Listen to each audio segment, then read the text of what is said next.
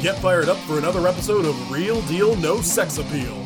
A constant barrage of eye-opening conspiracies and ad-libbed innuendo. With filthy mouths and bad attitudes. Featuring Chris. On the streets, he's known as a jackass. Also featuring Parker. Yes, there's no two ways about it. He's super white. And our special guest, Alex. No one knows what it means, but it's provocative. Entire production supervised by Bigfoot.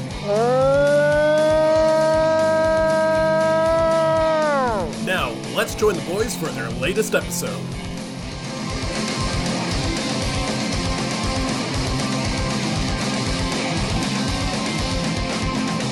Welcome, ladies and gentlemen, to another episode of Real Deal No Sex Appeal. My name is Chris. With me, as always, is Parker and Alex, and we watched Pumpkinhead and or Dune. We'll figure out which one we want to talk about. It's kind of one of those things that we'll fix in camera, as they say.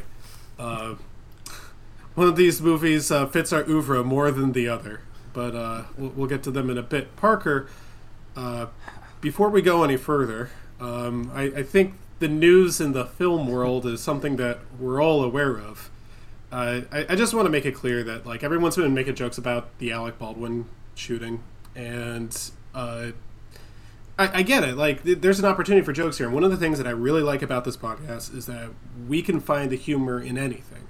And I mean, I'm completely serious about this. Especially you guys can find the humor in just about anything. And I'm sure there are good jokes to tell here, but I gotta tell you, I feel really bad for Alec Baldwin. I mean, he's gonna have to live with this for the rest of his life. It's something that's probably going to haunt him.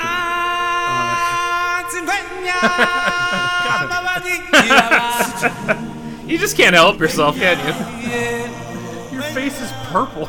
Jesus Christ. just to get this out there, because somehow I have not seen this joke at all and have held it inside me all week. Let's hear it. Parker, what's the worst part about being a Baldwin? Well, I have no more news. That was it. That was the only bit I had. Dude, I made that fucking joke in Discord, but it's okay, because that was all I was thinking about this entire time I was driving this week. It's the amount of time I've spent this week thinking about him just shooting somebody in the middle of the dicks fuck asshole speech, dude. Like, it's oppressive. All the Baldwins are dead?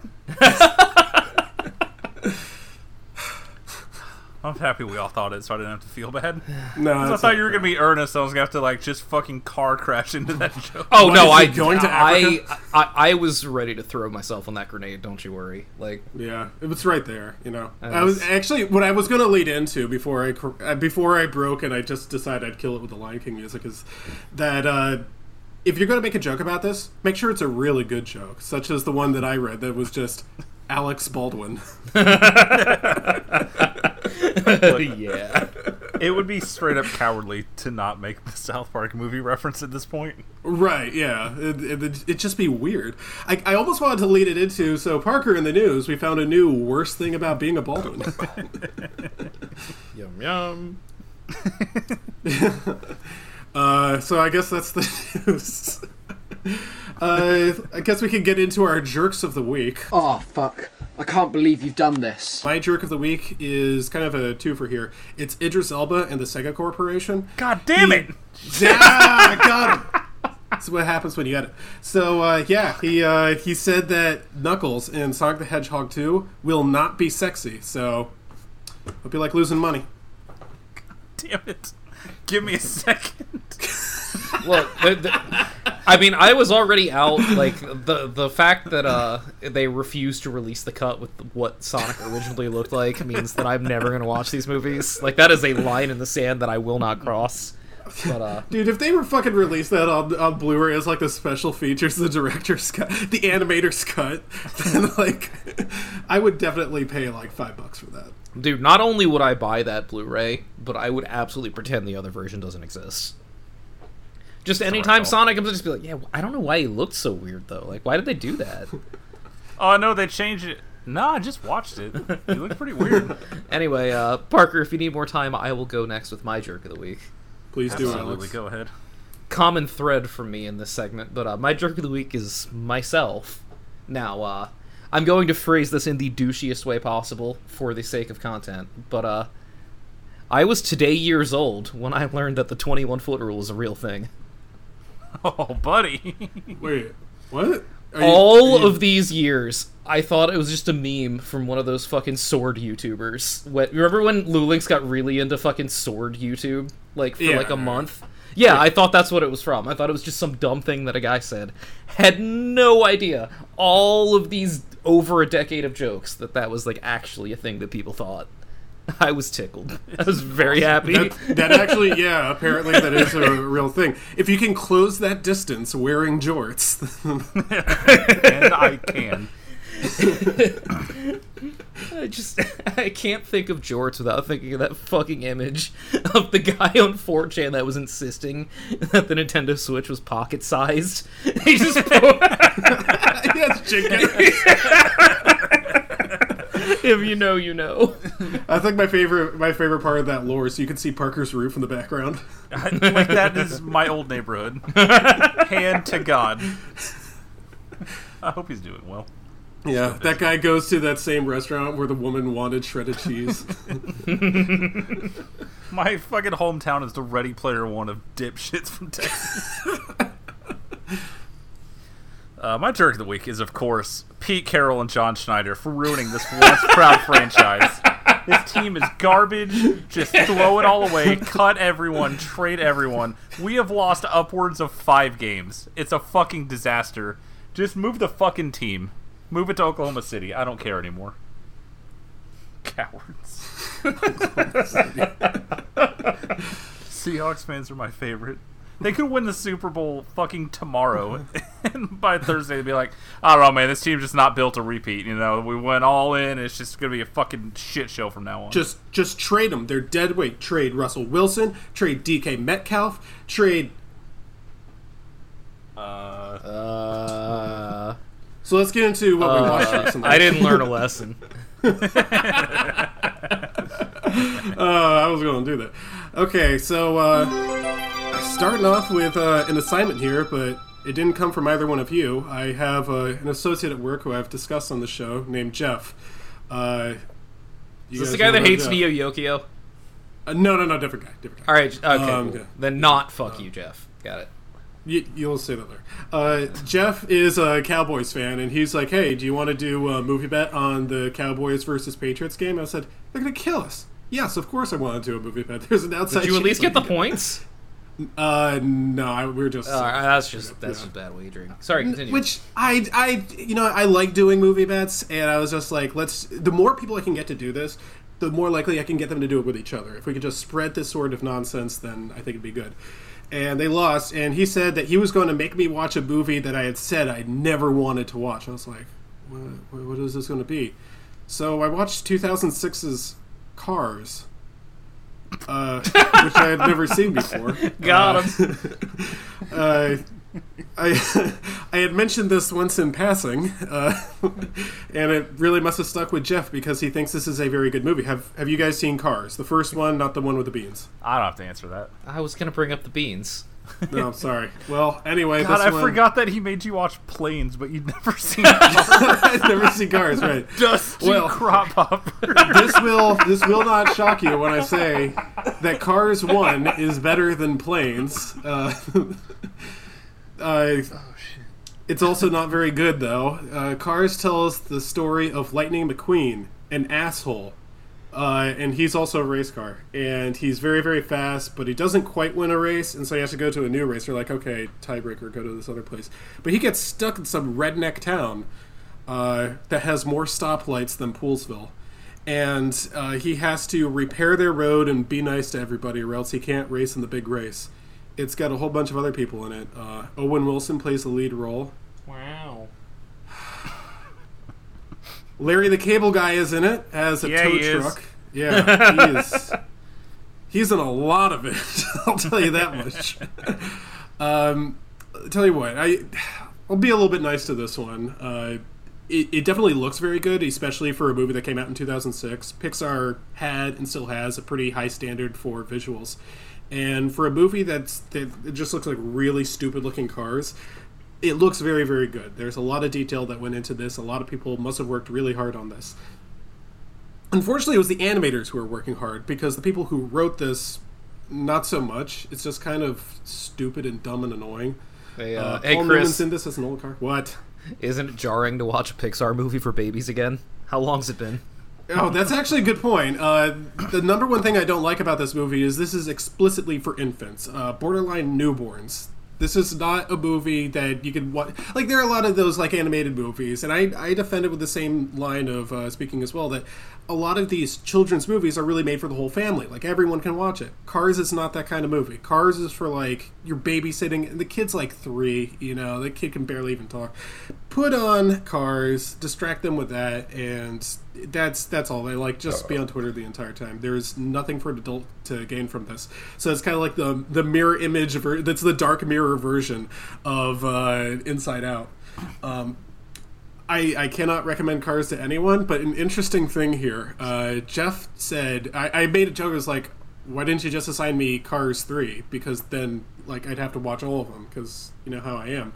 And he said, no, because then you'd have to watch Cars 2. I'm like, what's... I don't get it. He's like, Cars 2's a piece of shit.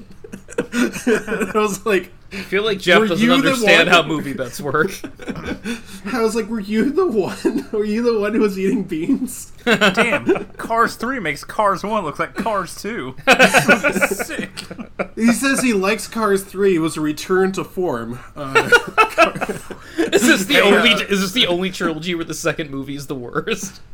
I guess. I don't know. He really hates Cars 2. Cars 2 is does Jeff have a microphone? Yeah, he. I don't know. Chris, you want to hear you want to hear my car story? Yeah, let's hear your car story. So this one night a couple years ago, my friends dragged me to Disney night at the karaoke bar, and of course, you know, you go in there and it's just a bunch of people that have queued up all of the good Disney songs, and you're just left with, you know, whatever's left because nobody wants to repeat songs. Right. And somebody looks at me and goes, dude, you know life is a highways and cars, right? And it's not something I ever anticipated doing at karaoke, but there we were. That sounds magical. It could have been it could have been a lot worse, given you know, the options out there. I suppose I try and roll with the punches, but I feel like if I walked in somewhere it was Disney karaoke, it's 50-50 on whether or not I just Abe Simpson out of there. Dude, the best part was some dude at the fucking table behind us got thrown out for fighting.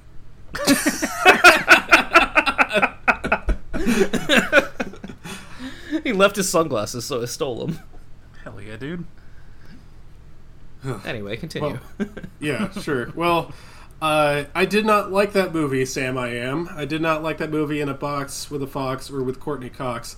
But I had to wash the taste out of my mouth somehow, so I turned on the HBO original documentary, 4 Hours at the Capitol. 4 Hours at the Capitol is about the January 6th Capitol riots. Everyone has seen this footage. Right after Cars, huh? Right after Cars. I had to do something, man. I thought I was going crazy. I really didn't like Cars, I'll tell you that much. So it was like, yeah, finally, some good news. 4 Hours at the Capitol. Imagine if the Larry the Cable Guy truck was at the rally. Probably was, dude. Think of all those people there. I don't want to. I don't want people to, like, misinterpret what I say. Like, obviously, January 6th was a terrible day in history because they certified the election. But the other thing about it is, Chris, you don't live with him anymore. Lightning McQueen under scrutiny for his comments on the January 6th riots. 4 Hours at the Capitol is it's luckily not a 4-hour documentary. It's barely 90 minutes, which is good. Which makes it so much shorter than Cars, because Cars is like 2 hours long. A lot fucking of world interminable. Building. It's like Dune. Yeah, which we'll get to. But 4 Hours at the Capitol is a lot better. Everyone's seen all the footage before, so a lot of people are just like, why would I watch a documentary on this? Sometimes you really just got to face it head on. This does a pretty good job of stitching all that footage together in the order that it happened, talking to people who were there. interviewed a lot more Proud Boys than I think I was comfortable with. I was like, shouldn't they be behind bars? What's going on here? Then I remembered that Bielsa thing. And interviewed a couple of the Capitol Police officers, some journalists and stuff. They did not get the Q shaman, so we didn't get the definitive take on these things. Thank you for saving me 90 minutes. Right, exactly. Yeah. One of the problems with documentaries like this is you can't tell the story of the Capitol riot in 92 minutes, and I don't think you could do it in 4 hours. It would take a long book of everything that goes into this. Like we just heard this week that some of the protesters were planning this with Paul Gosar and Marjorie Taylor Greene and a whole bunch of other congressmen and congresswomen. And dude, were they just gonna carry Madison Cawthorn up there? Like what was the plan? Actually, they believe it or not, there was a guy in a wheelchair that they did carry up there, but it wasn't Madison Cawthorn. I guess he was already in there at that point. There is a shot of Marjorie Taylor Greene smiling throughout the whole thing, which I was just like, huh, that's interesting. Dude, like the weird thing about her is like she has like a mouth that looks like a butthole, but she hates masks. Like that's exactly the kind of person that should be leaning into masks, right? Right. Like yeah. if you have a weird mouth, this should be like the best time of your life. Mm-hmm. Her and Sidney Powell. Mark Green Beckham. Continue. Sorry. Okay, thank you. I had to get it out. Yeah, you're gonna awaken at like 4 a.m. and just scream it and then fall back asleep. I was rocking back and forth, like rubbing my hands. You think she pushed a man down the stairs in college? Yeah. Anyway, a lot of people sucks. Yeah, a lot of people do not like this documentary because they say they're a little too kind to the Capitol Police, and I say I understand that because you can actually see once the people breach the barricades and once they're actually inside the Capitol, some of the police are actually shown. They're like showing them go that way. There's nothing behind this door. There's like huddled aides behind them, and everyone's once they get into the Capitol, no one really knows where to go. They're just like, wow, this is actually kind of nice in here. Again, what I mentioned before is that what I like about you guys is that we can find the humor in a lot of things. And while I think January 6th was a very dark day in American history, there was one thing that, well, I guess 2 things that really stood out to me that were very, very funny. The first one is once they breach the Capitol, once they're inside this building, you see this whole line of rednecks going in there. It's called them for what they are. They're rednecks, and they're marching down the hall. They're chanting. They're screaming. They want to kill Mike Pence and Nancy Pelosi. And 99% of them go this way, and one guy goes that way, makes a beeline for the men's room. And I'm pretty sure that he was not part of their riot. He was just looking for a place to take a leak. And the other one is one of the more graphic scenes in this. It's actually kind of hard to watch. Is when they're pushing up against the Capitol Police, and you can tell there's a whole lot of pain and torment right at that moment. And there's one person in the back wearing, like, remember the dog mask from the Eagles, where it's an eagle mask instead. No Chris, where can we buy the eagle masks? I don't know. I'm trying to find out. Dude, can we do a live recording in Minnesota and then go run into their stadium with the fucking masks on? They just fall over and demand to be carried away by animal control. Anyway, adult. Anyway, I think I've said in the past that I have very, very low standards for documentaries, and this is no exception. I liked it. I thought it was a pretty good documentary. Most people do not, so I guess if you just want to go with the majority, then that's fine. And this doesn't go into anywhere near enough detail, but for what it is, it's pretty well done. And then, pretty obvious one here, guys. I had to go to the movie theaters, had to get a baked pretzel, and I had to watch The French Dispatch by Wes Anderson, which, boy, I guess my 2 favorite movies of the year were released on the same day. The French Dispatch is actually really good. I was surprised to walk out of it saying, wow, I think I might have liked that better than Dune. I love Wes Anderson. I did like that the release of this movie turned out all the anti-Wes Anderson beards on Twitter, and everyone's just saying, like, oh, I don't get it. Why does he shoot all his movies to look like that? I'm like, well, at least they look like something, you know?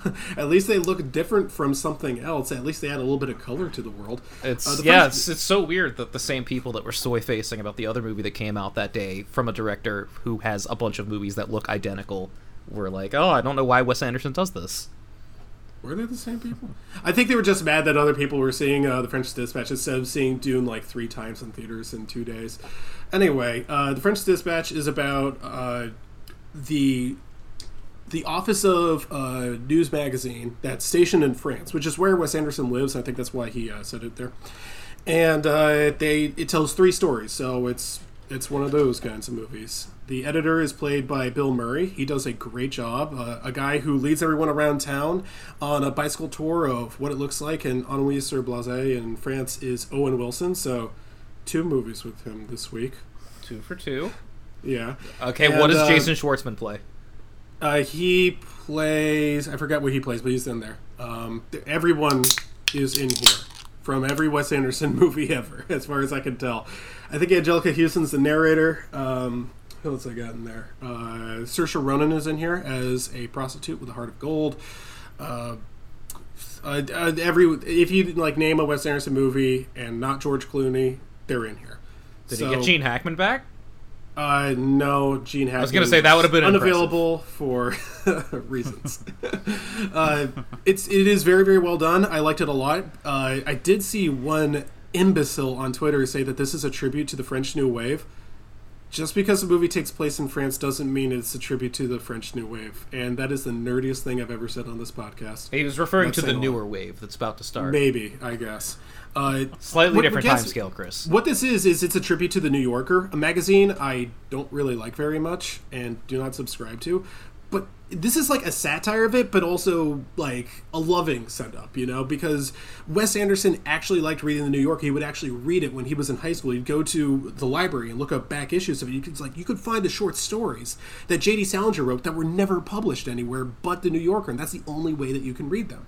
So he decided that he would do this movie that's a collection of short stories. A lot of people have called these romantic short stories. I disagree. There is romance in each story, but that's not like the thrust of each story. What it is a tribute to good writing. What it is, what it does, and what it is used for. And I really like it. And obviously the writing in this movie is as good as ever, as good as you can expect from Wes Anderson. But in particular, it's like a throwback to the way that, really great magazine writing used to be. I highly recommend it. There was actually one of my favorite things that happened. I didn't actually get to see this at the Alamo. I had to go to the Angelica Mosaic in Fairfax, which is good theater, but it's not quite as good as the Alamo, in my opinion. As I walked out of there, they gave everyone not like a little prop from the movie, the ones that they get at the movie parties at the Alamo. Instead, they gave it a French Dispatch magazine, and it looks like just like one of the ones that's in the movie, and it's great, and it goes into detail about how they made it and why they made it and everything. It was great. I really like the French Dispatch. Alex, have you seen it yet? Not yet, no. I mean, I literally just saw Dune this afternoon, I'll get there. But I wasn't gonna not watch Dune in the Dolby Theater, and I don't know how long I've got. So but yeah, we'll talk about it when I get there. Yeah. Anyway, I like the French Dispatch. I know you like Wes Anderson about as much as I do, if not more, so I think you'll enjoy it quite a bit. I don't think it's in my top 3 Wes Andersons, but my top 3 Wes Anderson movies is really weird. I still have Isle of Dogs up there, so I'm different. Anyway, I think that just about does it for me. I was gonna name this one, but I'm not done yet. I'm about halfway through Scream 4. So I was gonna make a joke that there's a new Scream coming out. So I decided I'd go back and watch Scream. Man, I did not know there was a new Scream coming out until I saw that trailer earlier today, and it sucks that I'm gonna see that movie. Really not happy about it. Really, really I not haven't happy watched the about trailer it. yet because it's a real case of well, obviously I'm going to. I'm like, who cares? Yeah, if you're gonna see it, what's the point? It's like, oh, cool. So this is just Halloween Kills. Got it. But a movie that you also don't need to see. Yeah, I wasn't planning on it, but also I'm sure I'm gonna. What else is there to do? Exactly. Yeah. All right, I guess we could save Dune and Pumpkinhead for after everyone's I figured talk, that was the way we were doing this. Alex, go ahead then. So one brief note before I talk about the one other movie I watched this week, because I am less busy now than normal, but still very busy. Yeah, me too. So I had, by mostly indifference, not seen that Matrix trailer before today either.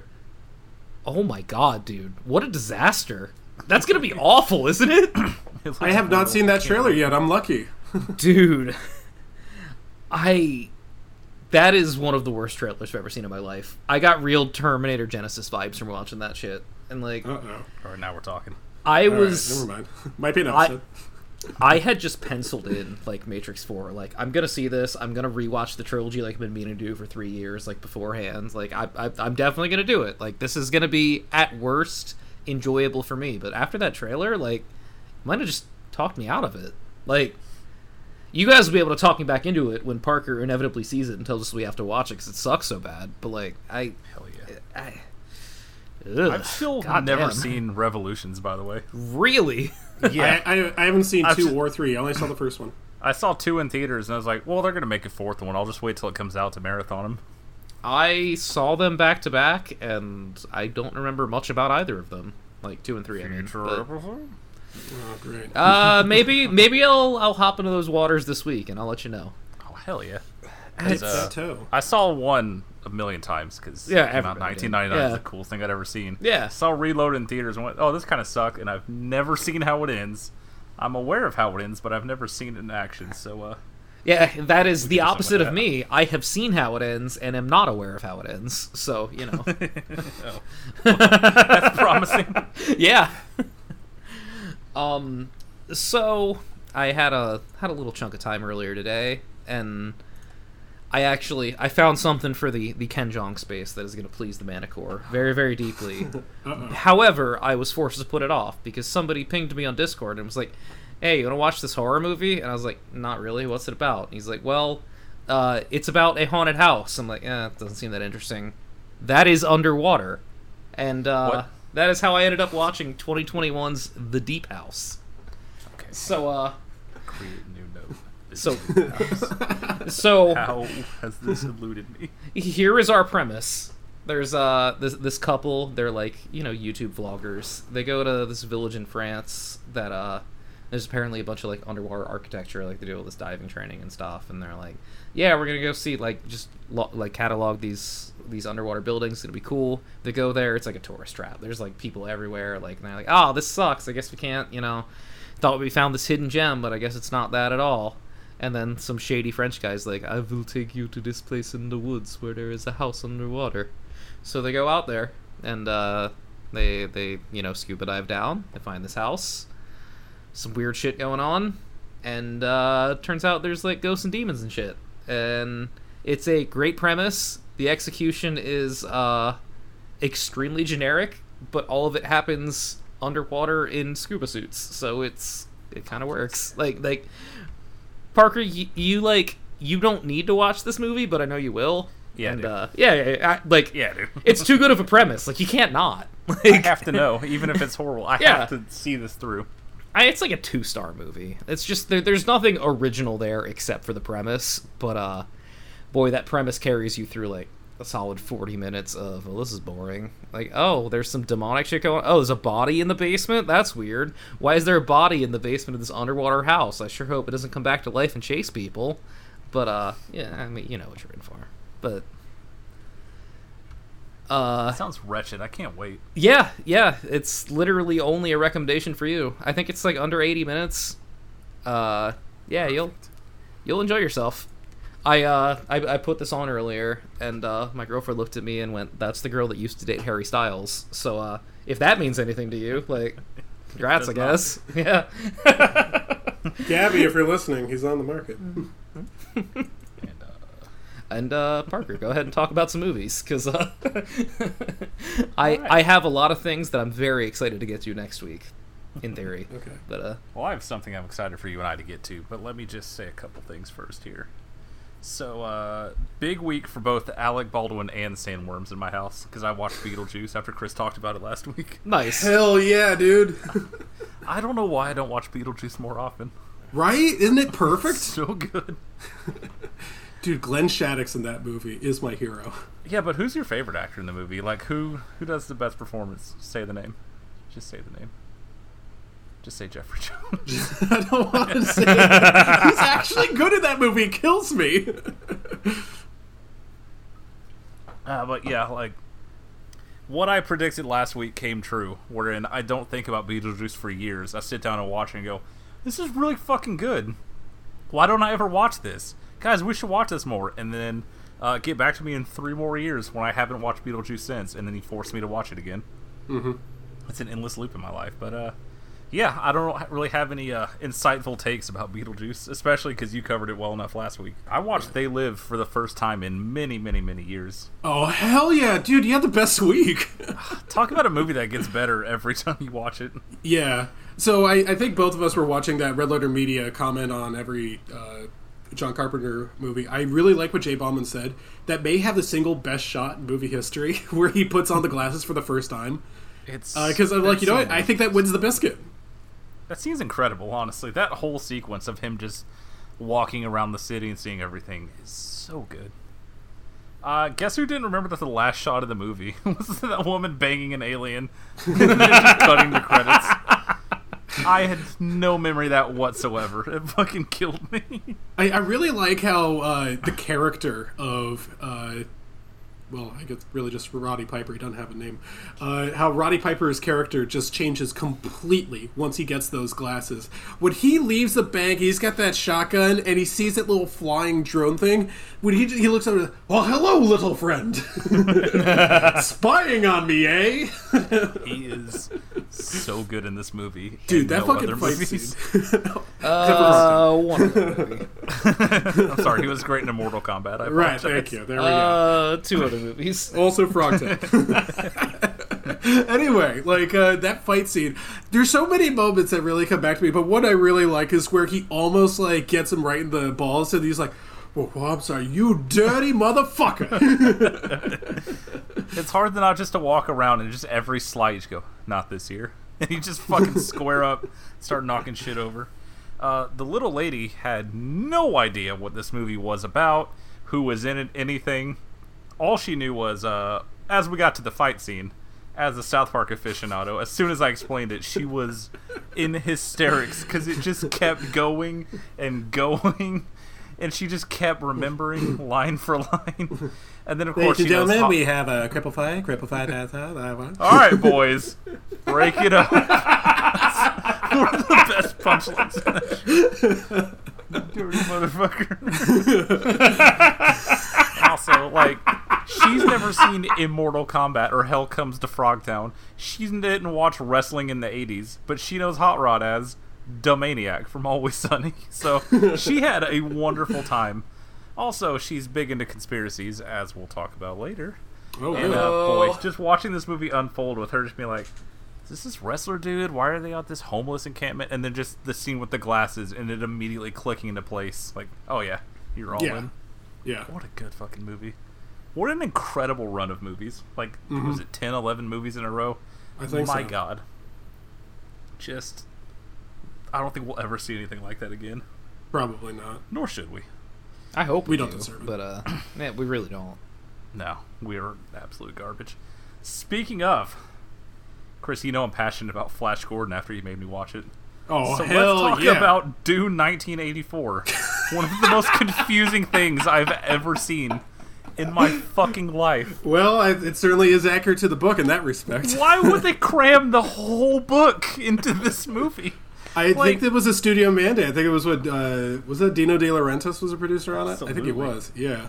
So we get to the point where Dune 2021 ends, right? And I'm like, okay, I've been able to follow most of this because I know these beats now. All these characters are dead. We're streamlining it, and it gets more confusing. I don't understand. It jumps around so much in the second half. I could not have been more lost. And that was with me. I watched that after getting home from watching Dune in theaters. So, like, it was all fresh. I knew what the Muad'Dib was now. I knew what all these terms meant. And then for the whole second hour, I'm just staring slack-jawed like, maybe I'm stupid. I don't know.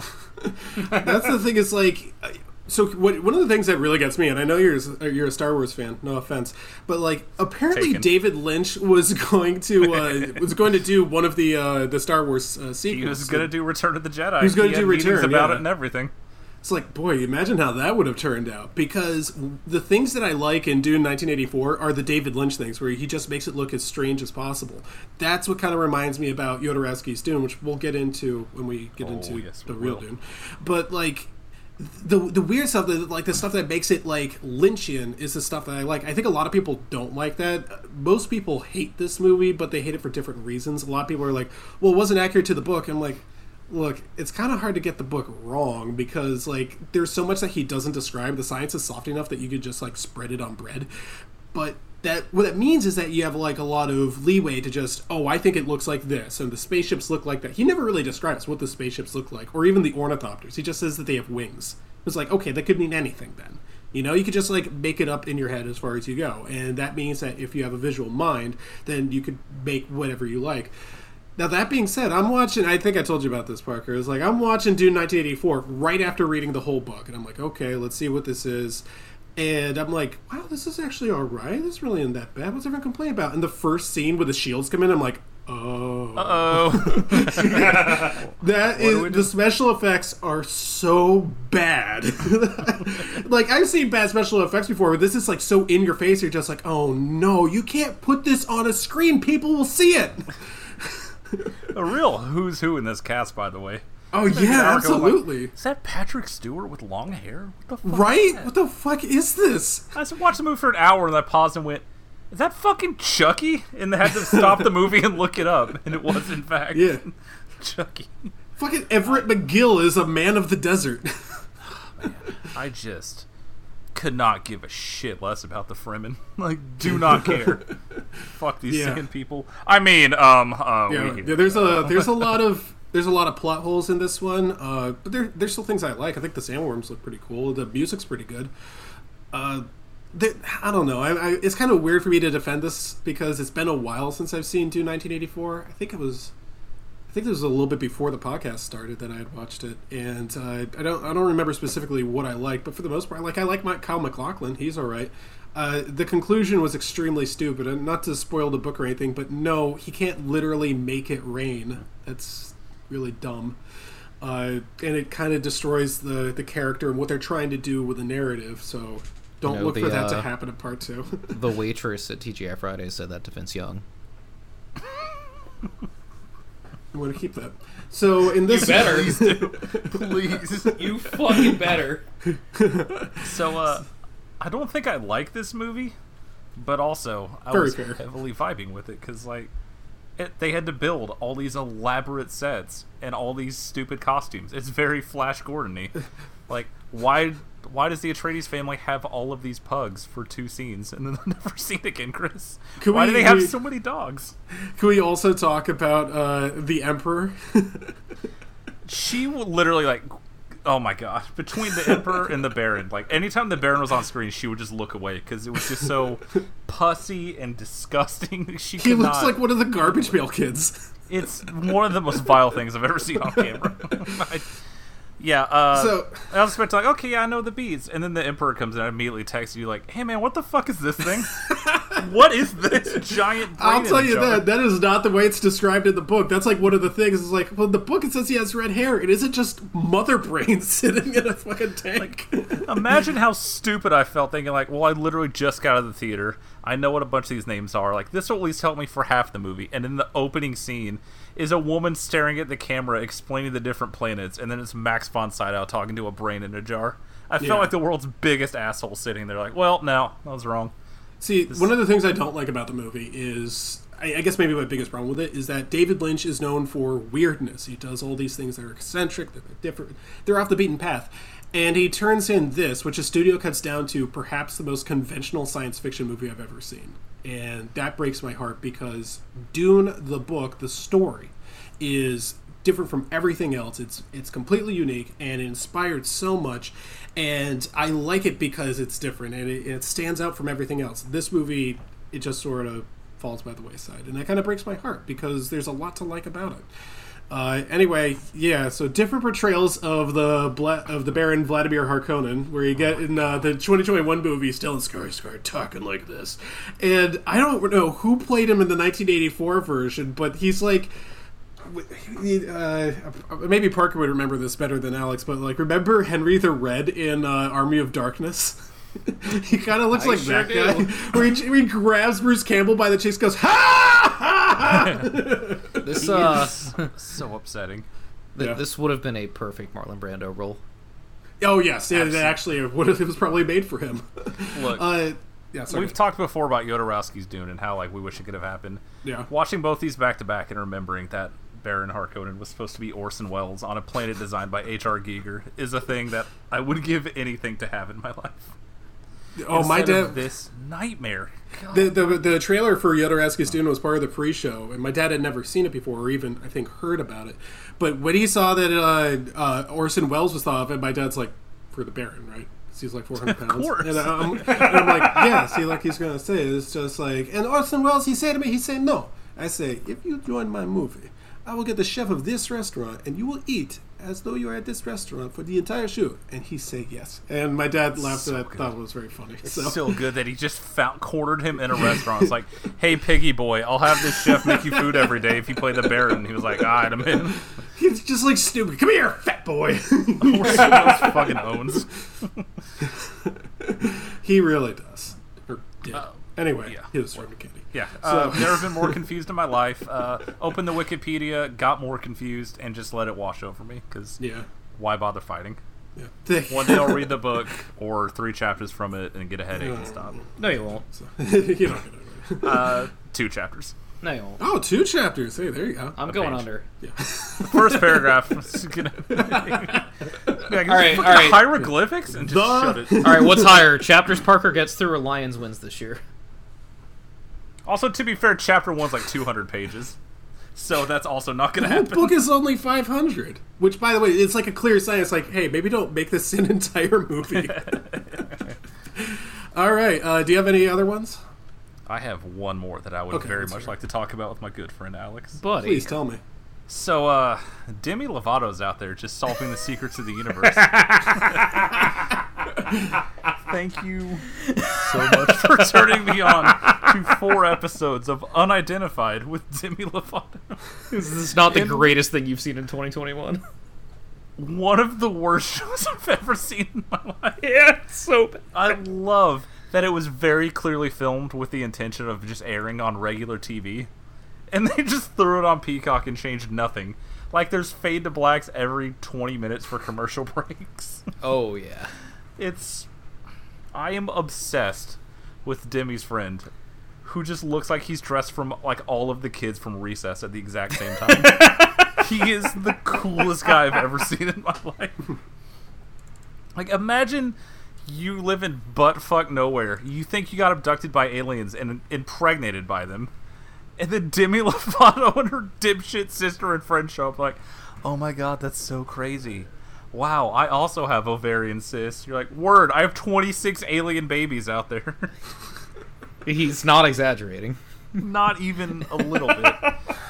See, I thought every episode was going to be about aliens. Imagine how stupid I felt when episode 2 follows the famous Wraith Chasers into a haunted house. Into a haunted, abandoned fucking mining town. Can we go there? Is there like a place we can go? We have to. I love the bit where they go into the old haunted whorehouse. And it's like, oh, the ghosts here, they don't like the male presence in here. So the guys leave and Demi Lovato just starts singing at them. Like, you say leave, but what actually happens is the guys walk like 6 feet away into like the foyer. And they're like, "Whoa, do you guys feel that?"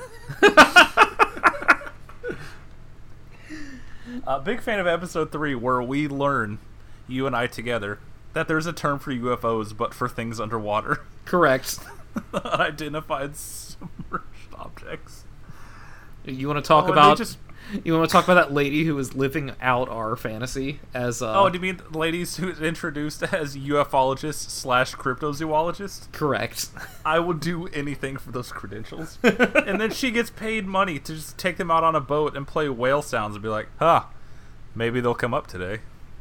And then they almost crash. It's so good. I love this show. It is one of the worst things I've ever seen in my life. It is absolutely wretched top to bottom. It's one of those things that, like, if you know, you know. And if you're even, like, slightly on the fence, like, don't watch it. Like, when episode 1 opens with, yeah, I've always, had these paranormal experiences, and it just cuts to a clip from Kesha's podcast talking about ghosts. I was like, damn. This is probably meant for me. Cannot wait for that Kesha ghost hunting show, by the way. We deserve it. I will follow that religiously. Discovery Plus, you've nabbed 2 customers. So Yeah. I will Congrats watch on your Kesha $10 a month, guys. Just an absolutely wretched show. I don't even remember what the 4th episode was about because I watched them all in a row, and by then I was just starting to black out. It was overwhelming. Yeah. I feel like the episodes got longer and longer. 4 episodes is like slightly too much, but yeah, 45 minutes apiece. I was ready to tap out, but also I knew I wasn't going to go back to finish it, so I had to see it through. Yeah, you have to. What an absolutely amazing television program. I wish I could force everybody at gunpoint to watch it just to hear their takes on it. This is low-key the best part about these streaming wars, where every single company's like, no, we need to produce our own content, because, like, this shouldn't exist. Correct. Who would pay money for this? There's no reason for anyone to even think to make this, but you gotta fill up. It's October. What do we have? Fucking, I don't know. We lost all the ghost hunting shows to Discovery because they put their own thing out. Well, Demi Lovato thinks she got abducted, so it's just, let's give her 3 hours of free reign to tell us what. Just let her riff. Just let her riff. Absolutely. Let's let her bring her friends along. It's really good. Watch an episode and a half, you'll be fine. Yeah. But also make sure it's episode 2. And also Episode 1 and 2 are... You could have just stopped there. Honestly, I should have stopped there. Episode 1 and 2 are quality content. And then by 3, you're like, alright, man, I get it. It's just going to be the same thing every time. Yeah. Oh, she's going to go see a hypnotist? Great. Do not care. But, yeah, that'll do it for me. Which movie shall we discuss first, friends? I think going with Dune would probably be best. All right. Okay. Let's go with Dune. Now, I think I'm the only one at this table right now that has actually read the book. Correct. Not that there's anything wrong with that. I think that's totally fair. You're right. There's nothing wrong with you for reading it. Thank you. I appreciate that. And one of the things about this is I understand I'm going in this with a little bit of bias. As someone who did enjoy the book, enjoy it enough to read it twice, this is something that I was that makes up for one of us, at least. Yeah, you know? I'm in the clear. Yeah, there you go. Hey, what do you get? Hold on. Let's flip for this. Come on. See what the dice say. So the movie was pretty good. This is something I had been looking forward to for a while, and it's kind of one of those things where when I watched the 1984 version, I was like, well, it went about as well as that could have gone. And then upon watching Jodorowsky's Dune, I was like, oh wait, this is unfilmable. How could they ever make a movie out of this? Well, I'll give him a try. And I know Denis Villeneuve is a very good director. I like his work. I was counting on you to say it because I don't know how to say it. So yeah, I will not learn it. I'm sorry. Dennis V. Who cares? Yeah. Dennis anyway, I looked it up, and I think it's like French. I think it's Dennis Villeneuve or whatever. And I don't know. I don't care. That was. Anyway, so the trailer comes out, and I'm like, wow, it's actually a really good trailer. And then it's got Timothée Chalamet and Jason Momoa. And I'm like, oh no. Well, maybe it'll be good. And then more trailers come out. I'm like, this actually looks pretty good. They got a fair amount of humor in this. The music sounds great. I'm actually getting really into this. I'm getting really hyped. The early reviews come out, and although somewhat mixed, people do seem to enjoy it. So I gave it a shot, and I took my dad to see it on more or less opening night. Technically not, because people are watching on HBO, because it was released there a day before. Thanks so much, Warner Brothers. And I got to tell you, I loved it. I really, really enjoyed this one. But before I get into detail, I'll hand this off to Parker, who saw it next. Well, I loved it more than I thought I would, but also this was the first movie I've seen at an Alamo in almost 2 years, so I was drinking like a madman. So any of the slow points where he just really had a lot of time for the characters just to sit around and think around each other, I was already pretty tipsy. So so the whole thing. Yeah. Yes, correct. All right, Alex. I guess started early. Turns out I had a bunch of gift cards, so I started nice. just putting them back, and I was vibing. All right, Alex. I'll let you get to your take. That's fine. I'm not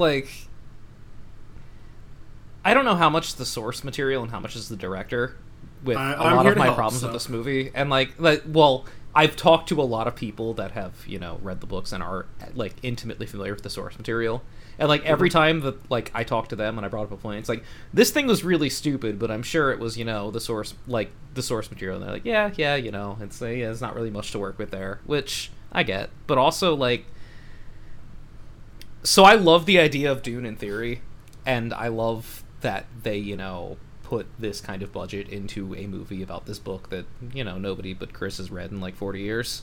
But as we will get to as we talk further about this, I'm kind of over our good friend Dennis V's movies in general. Like, I think they're just not for me. Like, if you look back at all of them, like, I'm kind of like much lower than consensus on all of them, and like, I get why they're appealing. You know, Parker mentioned the word vibes, which is a word that I've heard thrown around a lot about this movie, but also, like, I walked out of that theater and all I could think was like, all right, cool, man, jack-off motion. You saw 2001, I did too. Like, I see what you're going for. I don't need to see that movie again. Somebody else did better. On the subject of 2001, a movie that some people like to label art house, one of the reviews I saw for Dune was that it marries the box office with the art house, and it should have crossover appeal. I think it's made $150 million so far, which is pretty good. I don't know if that's enough to marry the two concepts, but it does seem to be doing well both with like hardcore cinema fans and people who just want a nice space movie where the toughest man in the universe is named Duncan Idaho. Yeah, and like, so we're gonna get into everything obviously, but it's very staggering to me. Excuse me. It's very staggering to me that this has had the mainstream appeal that it has, because, like, it's a 2.5-hour movie that's kind of about nothing with a bunch of one-dimensional characters, which, like, you wouldn't think normies would go for. But maybe it's really just, like, the nerds showing out in force. Like, I don't know. I really don't know. Like, I know this movie's done well, and I'm glad this movie did well, because I want movies like this to do well, even if I didn't care for this. But, I don't see the crossover appeal here, and we'll get to that. So one of the things I saw about it, I think I might as well start off this with perhaps my biggest criticism of the movie, is that it's part one. Now, I knew it was part one because Parker told me about that, and I've heard some people complaining that they didn't know it was a part one because they don't follow film Twitter. They don't even have a Twitter, so they had no way of knowing that this is a part one. They feel kind of suckered that part two is not out yet. And the thing is, even though I knew that this was going to happen, even though I had mentally prepared myself, when I was rereading the book up to the point, I was just like, okay, here's probably where they're going to cut it off. You know, here's like the part one and part two of the book. Even though I knew that was going to happen, while watching the movie, I was like, oh, this is a movie desperately in need of its sequel immediately. And it kind of reminds me of The Fellowship of the Ring, a movie that I liked, I think, quite a bit more than you guys did. Where I love the movie, but as soon as I was like, they don't even go to Mordor? Are you fucking kidding me? And Dad's like, no, Chris, it's in Two Towers. It's not out yet. I have to wait. Life is a highway, son. I want to drive it all night long. So I had to wait. And now I have to wait for part two here. But that being said, what this movie does well for a part one is it's all about the world building. It's setting up, these are the characters, this is how the world works, this is how Arrakis works, here's how the technology works, here's what it looks like, here's the atmosphere that we're trying to build. However, even when you get movies like this, like think about like Hunger Games part one, or more basic, something everyone's seen, like Sorcerer's Stone, right? That is a movie with like a beginning, middle, and end. This movie doesn't really have an end. It just sort of peters out. It kind of doesn't really have a beginning either. Like, it's just like stuff happening. Like, see, that's the. I guess I kind of gotta disagree, but only because it's more of a beginning than the book. The book, I think what are the first words of the book? I think the first words of the book are something like "a beginning is a delicate time," and he begins it maybe perhaps too delicately because he sort of begins in medias res. This actually has a bit of a prologue. This actually has, I think it's Zendaya.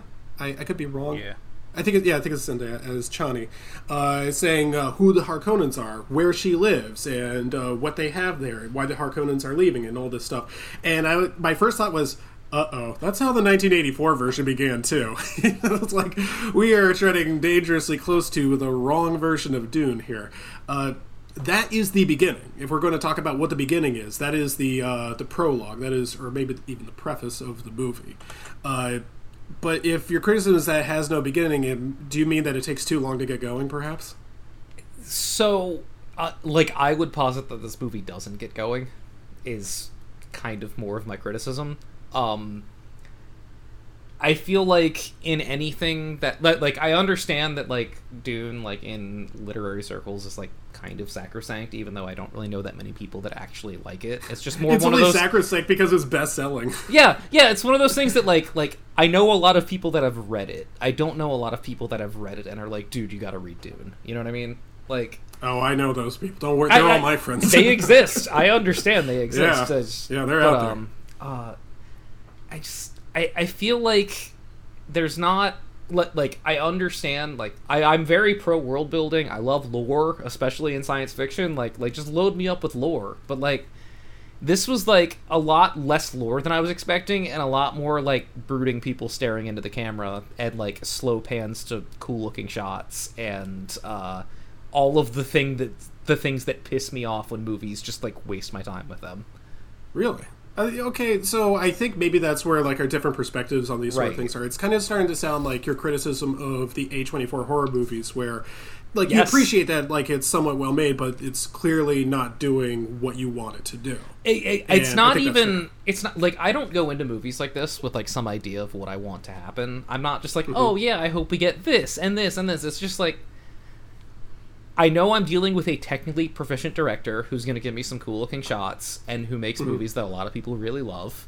And to this movie's credit, for most people, and, opposite of credit for me, this is a lot like his other movies.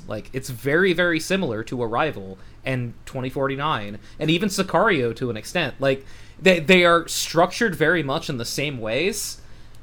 I just hate that structure. It's just it's not for me. And I don't think that's a source material problem, because I think there's enough in the Dune source material for me to get enjoyment out of. But it just really feels like a director jacking himself off in front of his camera. Much of it to me. So and I'll muster a good defense here. Then we're going to let Parker speak, because we've been not letting him speak here. So one of the things that I think that the movie does so well is the subtlety, and one of the ways that they do it is with those characters just staring off at each other or at the sand or at the world or something like that. There are so many internal monologues in Dune, the book, that you really can't turn into dialogue because it'll sound really stupid. Just look at the 1984 version of Dune, where you can hear everyone's internal monologue. Oh my god. Everyone has internal dialogue, and it's just a voiceover while they're staring at the camera. Yeah, sometimes they have internal monologues when they're looking at each other. You're just no, don't do this. He's becoming brazen. I don't know if I can trust him with the throne. Great, perfect. One of the things I talked about when I don't know if you guys follow the games channel that we have, but when talking about the Metroid series, one of the things that series does well is it tells a story without words, which is extraordinarily difficult to do when you have Dune, one of the wordiest stories ever told. And I think the movie actually does a really great job, because you have to communicate that Timothée Chalamet as Paul Atreides, as Muad'Dib, as Kwisatz Haderach, as Lisan Al-Gaib is thinking this. And you have to do it just with facial acting. This sounds weird, but I've mentioned this at least half dozen times, but Hayden Christensen does a really good job of this in Star Wars 3. He is a great facial actor, but when he has to say all this sci-fi dialogue, it sounds really stupid. He can't deliver a line. No, I'm completely with you. As the so person among us that Yeah. watched this the most recently, trust me, I understand. Exactly. Right. So I like that this movie will give me an opportunity to see these characters look somewhere, and I can tell what they're thinking based on their facial expression and based on the music, based on the shot, based on the lighting, etc. Now, that being said, I know that's not really fair, because I actually read the book and I actually know what they're thinking or supposed to be thinking in this scene.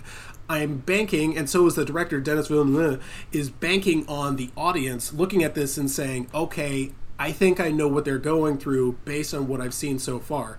And that's extremely difficult with a story with this much lore packed into it. Parker, I'm sorry, we've been going too much. Please get in on this. I had other thoughts, but that just triggered a thought.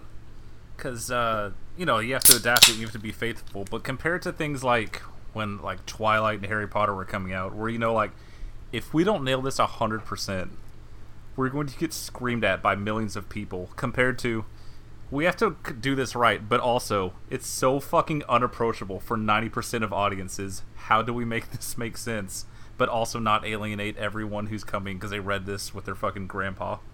And I do not envy that task. That sounds like an absolute nightmare. I think that's fair. This is one of those stories where it's easy to get like the wrong stuff wrong, and easy to get like the wrong stuff right as well. It just depends where you're putting your effort. So here's an example of a big change from the book that I thought they handled really well, is the character of Leah Kynes. She's the ecologist for the planet.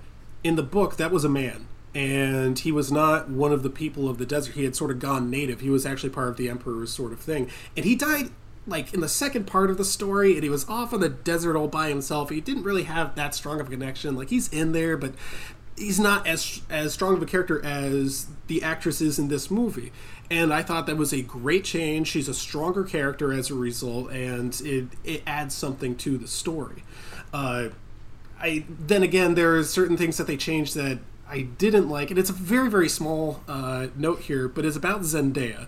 Zendaya is also the actress from the new Spider-Man movies. She's, what is it, she Mary Jane or something like that? I haven't seen them.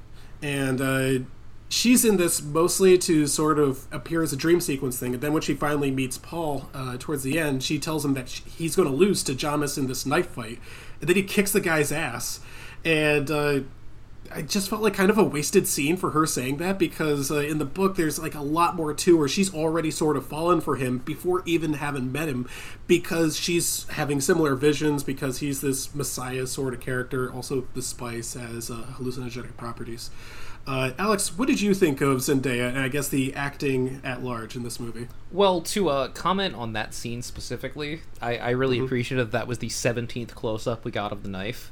Like, thanks, we get it. The knife's important. Like, yeah, wow, it's a really cool shot. You got the logo with it, everything. Like, oh, that's a nice little holster. Like, man, did you make that yourself? Like, just jack off motion the whole fucking time. But I didn't have a problem with her character, other than the fact that, like, I knew her character was supposed to be important, and she shows up at like the 2:10 mark. Like, it's like, oh, cool, this is stuff for the next movie that I'm not watching right now. Thanks for taking my $20. That's cool. But like, on a more serious note, because like you wanted me to speak to the acting in general, which I'm going to do. But like, it's a prequel. I get that it's a prequel. It wasn't advertised as a prequel, and I think to your comment about like people being mad that they didn't know it was a part one, I knew like ostensibly it's a part one because it's a book series, but like I was expecting something to happen. This feels like the first 100 pages of a novel. And I can say, oh, sorry to me. No, do your thing. I was burping, but you're good. I was gonna say, I agreed with you the entire drive home, and then I got home and watched the 1984 version, and no, keep it in part one. Yeah, and that's overwhelming. I'm not. I don't think Alex is saying. That's not what Alex is saying. I know. I'm just fucking. I had the similar thoughts of like, I mean, I guess that's kind of an ending. Like, we're starting here next time. And then I watched how it unfolded, and I was like, oh, fuck, no, don't do that. I will say that maybe WB and Denis Villeneuve have sort of screwed themselves by not just filming them back-to-back. Like, I think, didn't Game of Thrones do that? They just filmed the season all at once. Yeah, and I don't know why released it like that. I think WB was not going to put up the money for it. I think that's what was going on there. How many fucking times can you whiff a franchise? Didn't we just go through this with fucking Justice League? Like, just film them both, you cowards. Yeah. There's a lot of people. There's a lot of schedules you got to fix up back together again. You should have just done it. And one more thing about the budget for this. Alex, I promise this will lead into you. This movie costs like $35 million less to make than Jungle Cruise. Future episode. Okay, all right, hold on. So I think that like kind of ties into a lot of my problems with this movie, is because like I'm not gonna rag on the director or the studio for like wanting this to be a franchise, because again, it's the first half of the first book in a 7-book series. So like, yeah, of course that's what your fucking goal is. But there are so many scenes in this movie that just reeked of Tom Cruise Mummy to me, where it's just like, hey guys, first movie in the franchise, you're seeing this one, so you're gonna see the rest. Like, this is definitely gonna be a thing, we're not gonna fuck this up. And like, that bothers me. I try not to let it bother me because that's every fucking movie these days. Just like everything with tie-ins and sequel teases and this and that. But this movie just felt so bogged down by that stuff to me. And like, okay, this is like an interesting conversation to me. Like before I continue into the acting point that you made 10 minutes ago that I'm finally going to get to. Should get to but that, like, yeah. I didn't forget. Don't worry. Yeah, I feel like I liked this movie more than like I'm sounding like I liked it, but like I liked it considerably less than you. And I'm trying to draw out that difference. You know what I mean? Like, yeah, I understand where you're going for, and here is one of the major differences. I definitely did not feel like this was the Tom Cruise Mummy thing first in the series sort of thing, and I think I know why. I only read the first book in the series. I've only ever read Dune. I have not read Dune Messiah, Children of Dune, Dune Gets a Fixed Rate Mortgage, or whatever. I don't know. I don't know those other ones, so I don't feel like it's going to set that stuff up. I don't know which scenes in particular you thought. Maybe the stuff with the Baron, I guess. I think he's a recurring villain or something like that. I'm pretty sure he survives at the end of Dune. I could be wrong. I mean, like that seemed like a cool subplot that like we didn't touch, but like I mean, like they give us big white letters to show us each different planet we go to, and most of them were there once for 30 seconds. It's like, well, it's not here to support this movie. Like, you wouldn't put this in if it were just about what we're watching on the scene. Like, oh yeah, that's the Imperial planet. We saw that in the first movie for 45 seconds. Cool. Like, so here's one. I think the reason that they do this. The vibes to me were less Tom Cruise Mummy and more like the Flintstones movie from 1994. What the fuck? There's a reason I'm going to this. There's a reason I'm going to this.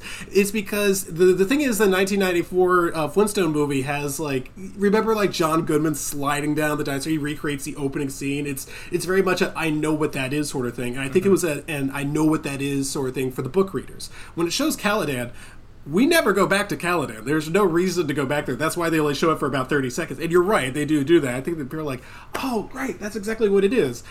Which feels a little strange to me because, like, if you read the book, you know, right? Where it was a little bit more helpful is where they show that the Sardaukar planet, the prison planet population over there with those guys, where, again, they show up for 30 seconds. Here's the difference between the movie and the book. In the book, they barely mention it. The movie, like 30 seconds, is more than is given in the book. And it was just kind of nice to actually see that, you know? This is one of the things where you get into it with the Lord of the Rings again, which I've mentioned before, but in the first movie, you remember the Balrog, right? That gigantic beast in the with a whip and everything, and he's completely covered in flames, and he kills Gandalf, he says, "Fly, you fools," and he leaves. In the book, J.R.R. Tolkien seriously just writes the word, "a giant beast wreathed in flame."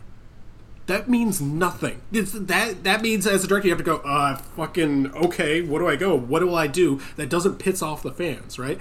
For the Sardaukar planet, he really doesn't go into almost any detail. I was imagining wasn't there a fucking prison planet from like Guardians of the Galaxy or something like that? I guess I just sort of imagined that. I was thinking of the clone planet from, what's that? The second prequel? Where they go to the clone planet? Yeah, I'm going to pretend like I don't know the planet. Yeah, thank you. Anyway, that's what I was thinking. We're both looking at the same person on this podcast. Right, yeah. So I think that was what I was looking at. Is like, this is for the book readers. And I think that was a major constituency there. I do not actually agree with the idea that at least Denis Villeneuve wants to turn this into a franchise.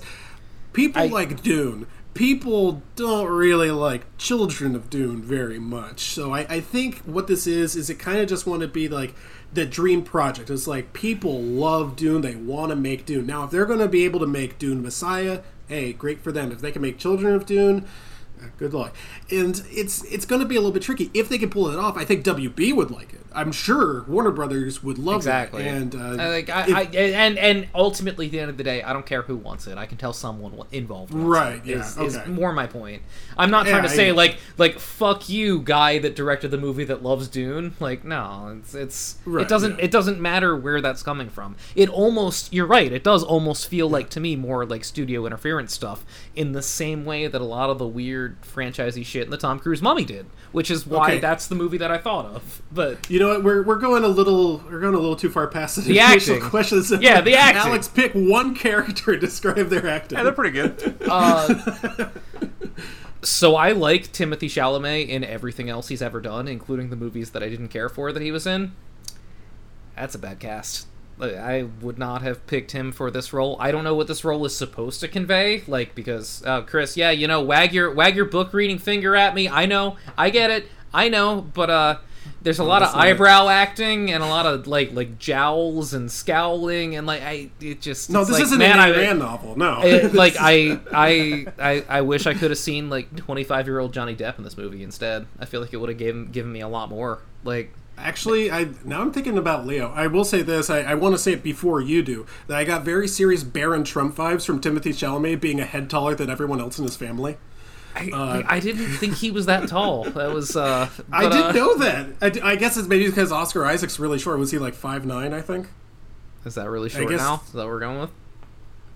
Yeah. Anyway, I guess Timothée Chalamet is 6'1". I will say this. Believe it or not, Timothée Chalamet is one of the ones that a lot of people are saying wasn't so great in this movie. I think mostly because people were focusing on Oscar Isaac and that beard. Holy shit. I get it. What a beard. It's definitely fair.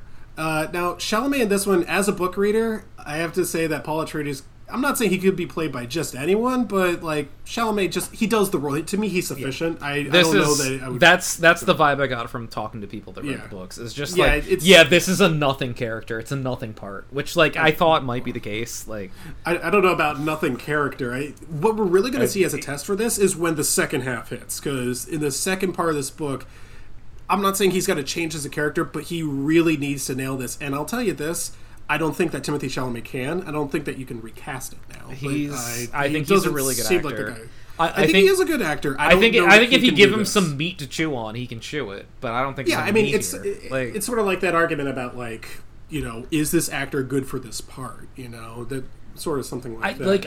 I would have liked to have seen someone who was a bit more lively and engaging, and I get that he's a fucking teenager and expecting a teenager and you can talk yourself into this performance very, very easily, because again, we're dealing with a character that's 15, something like that. Something like that. Yeah, something like that.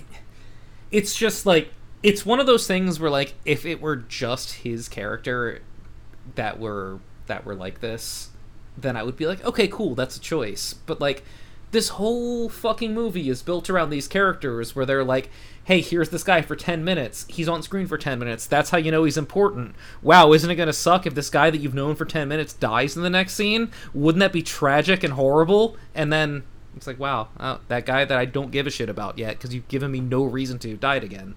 It just happens over and over and over. This is one of the ones where your friends who are book readers who are telling you about this, this is a book problem. And it is actually it might actually be worse in part 2.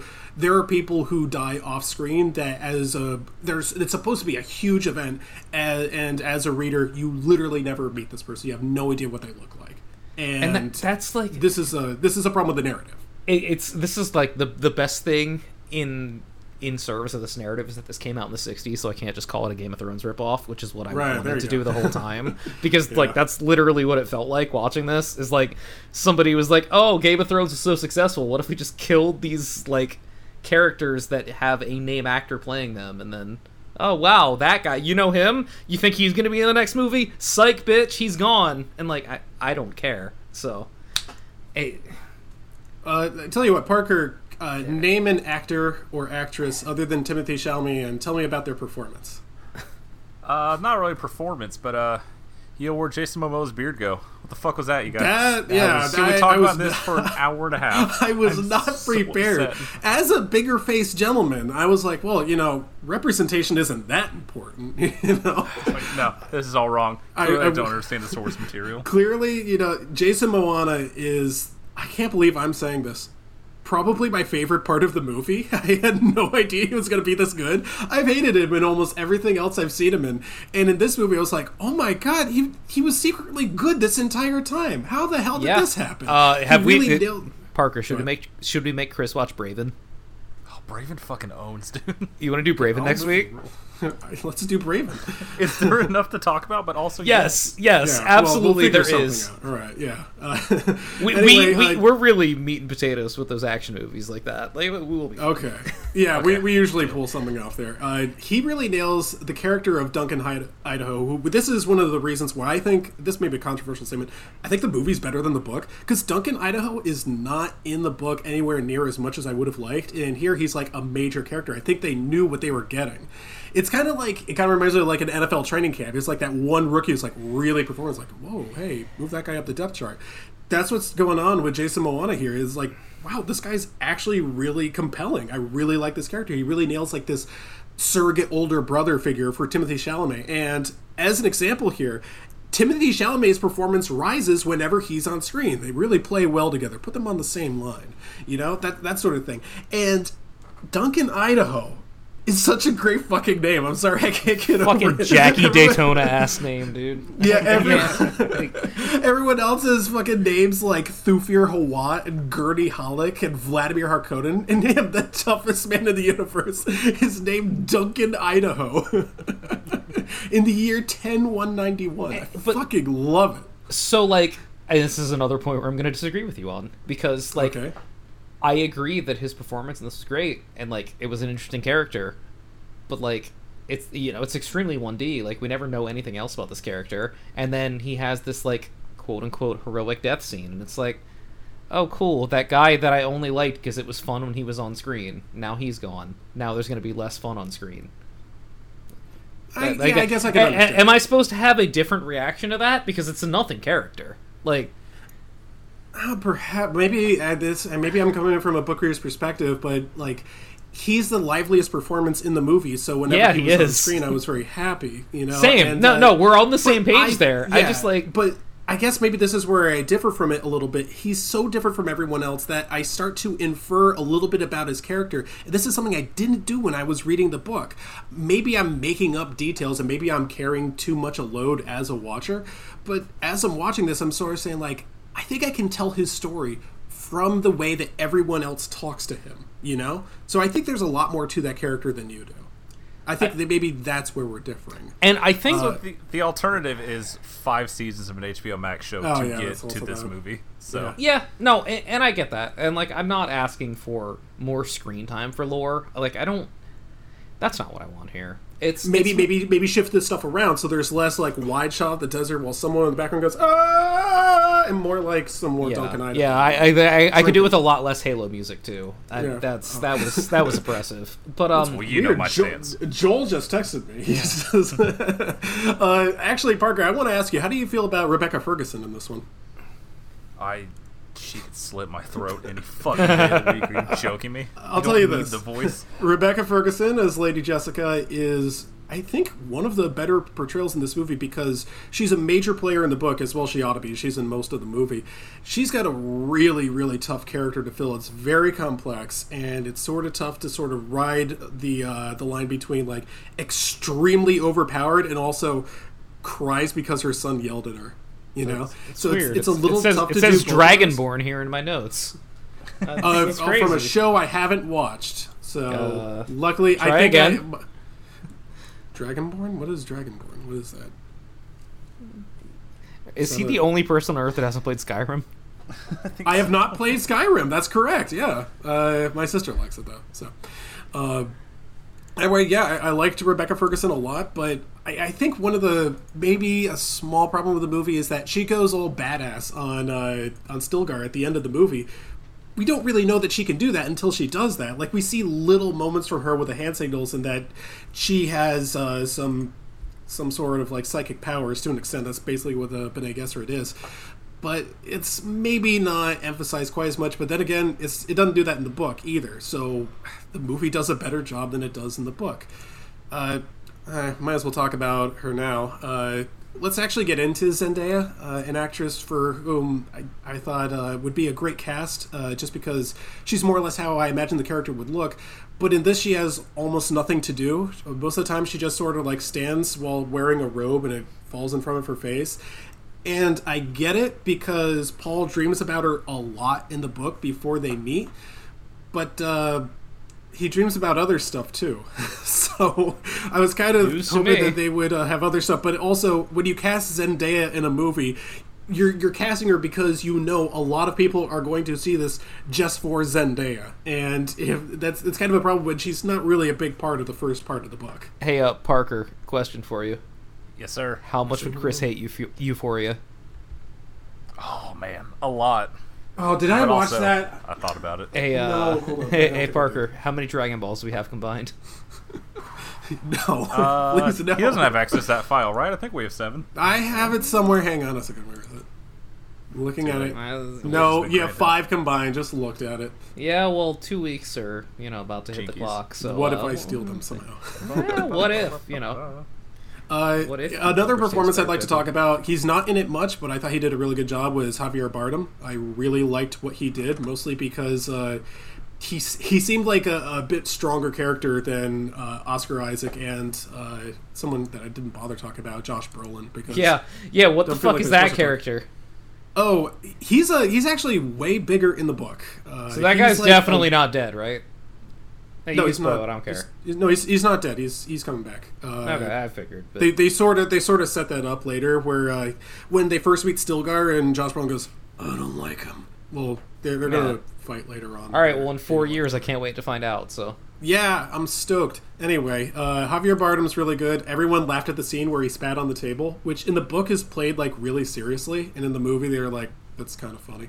So I like that they did that. They also added in some humor with Josh Brolin's character when I am smiling. And maybe one other one I want to talk about. An actor that I don't think anyone could place just based on his name, Stephen McKinley Henderson. He plays Thufir Hawat, that black guy who in one scene rolls his eyes up into his head. You guys have not read the book. What did you take away from that scene? Because I'm actually curious what you guys as non-book readers would think about that. That's what I do when anyone asks me lore about some dog shit horror franchise. Actually, it's a divergent timeline. Halloween 2 doesn't exist either. And my eyes go back to normal. Alex, your thoughts? I actually also think about Parker doing that. So Oh, that's what your eyes go like that. You're like, Parker this one time said that. Yeah, Parker mentioned Hey, Critters is 2. that and Child's Critters 2 Play was- show about the original? And my eyes just roll up. So Parker, are the little girls in Halloween 4 and 5, are they different people, like in the canon? So here's the thing. Critters 4, which was released direct to DVD on July 26, 2007. Thufir Hawat is the name of that character, and he's a really big part of the book, and I think he's sort of downplayed in the movie, but I thought that one scene was a really good job at communicating he's like a human computer, and that's basically what they're trying to do. But no one focused on that. I thought I was going to see a lot of people saying, yeah, what the fuck was up with the eye scene? No one's saying that. Everyone's just saying, dude, remember the scene where he had a parasol? Which, by the way, not in the book. I think that guy was just like, yeah, you know what? We'll add something to his character. Dude, could you imagine if like his internal monologue was just like math equations coming out of the top of his head? I can think of a lot of directors that would do that, and also it would have worked on me. Yeah. Just some number 21 ass bullshit coming out. He's just writing numbers on the wall like the accountant. Let's see, 4th and 3. What do we do here? Alex, what did you think about the music? Extremely annoying, honestly. Oh, really? Oh, you didn't like the music? So I normally really like Hans Zimmer, and like I'm good with like the loud score, but like I'm so over the just the fucking like Gregorian chanting for 2.5 hours, like, which I know I'm simplifying the score of this movie when I say that, but like it's just, this movie could have used some silence. I think I've said this about literally every one of his movies, but you can give me some silence in here. Not everything has to be this bombastic. When you say his, do you mean Dennis Villeneuve or Dennis V, who I'm not gonna, Hans Zimmer has one trick, and I respect his trick, and like good for him. Like, I'm not knocking Hans Zimmer here when I say that, but like, I feel like every one of my good friend Dennis V's movies is just like an assault on my eardrums, and it's like, you can let this breathe, man. It's cool. And like, maybe I would have felt more strongly about some of these, more some of these more subdued, quiet performances if there wasn't just music blaring in my ears constantly. Like, I don't know. I think just like combined, like you if you want me to like sit there and take time to think about what the characters are thinking and what they're seeing and how they're perceiving things, then give that to me. don't give me like, oh, boom, boom, boom, boom, boom, boom, boom, constantly, which is what I got. So, well, I'll take the opposite side on this one as well. of course, I know. love the music. Again, I knew that you and I would have a lot to talk about with this movie, which is why it's going to be most of the episode. I happen to like this one quite a bit, which is weird because I don't consider myself a Hans Zimmer guy, but now that I go through most of the soundtracks, I'm like, oh wait, yes I am. Yeah, I like his stuff. Yeah, I do like his soundtracks. I thought this one worked extremely well. I think that it adds to, Parker mentioned the word vibes. I think I'm a little too old to be using it, so just kind of has a weird mouthfeel for me. You and everyone else that like this movie, so yeah, perhaps. I happen to I actually downloaded some of the score, and not just the score, but also the extended edition, like some of the variations on the themes that extended to the length of most Pink Floyd songs, and I like those too. I especially like the theme of the House Atreides, which has a bagpipe in it rather prominently, and I can feel my Scottish ancestry wanting to creep out and yell a slur. I did think it was a little weird that they had an actual bagpipe in the movie, but that was dope. Also, I was in on that. I was like, it was weird, but also as soon as I saw it, I thought I was like, yeah, actually that works. I like that. That shit rules. I really hope if our species lasts another 8,000 years, we're still using the dumbass instruments that we use today for ceremonial bullshit. Like that'd be sick. Yeah. So I'll tell you this much: it's better than the soundtrack for The Firm.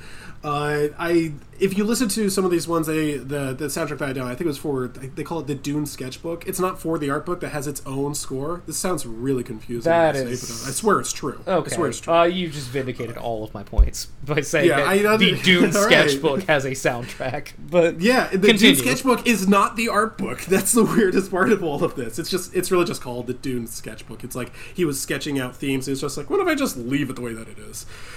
So there could have been more of what you don't like, and I'm saying to listen to it. There's some really exciting stuff in that.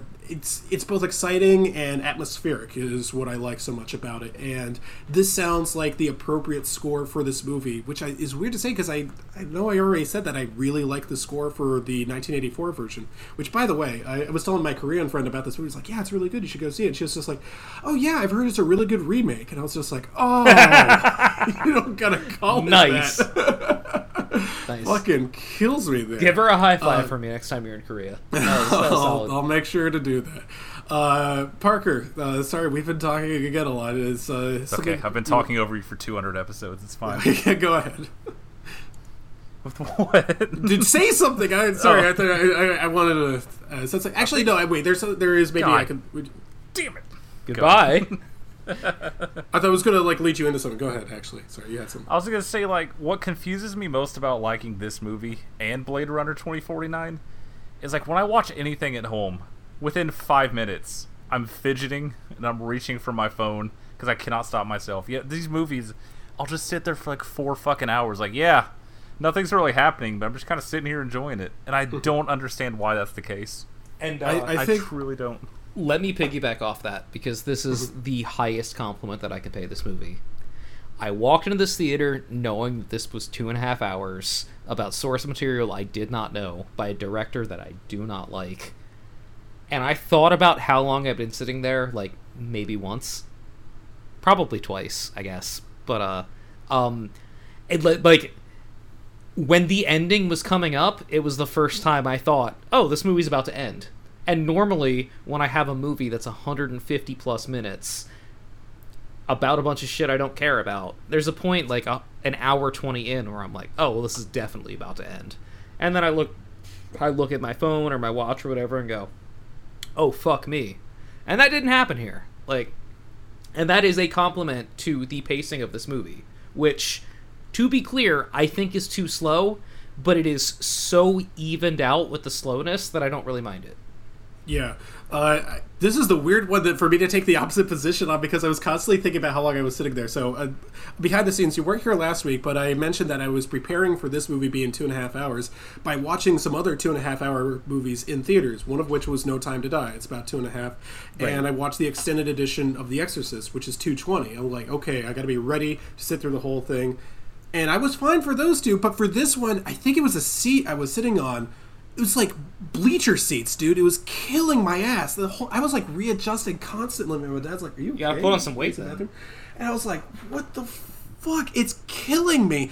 And as soon as I saw it directed by Denis Villeneuve, I was like, oh, get some blood back in those cheeks. I for once was the last one out of the theater today.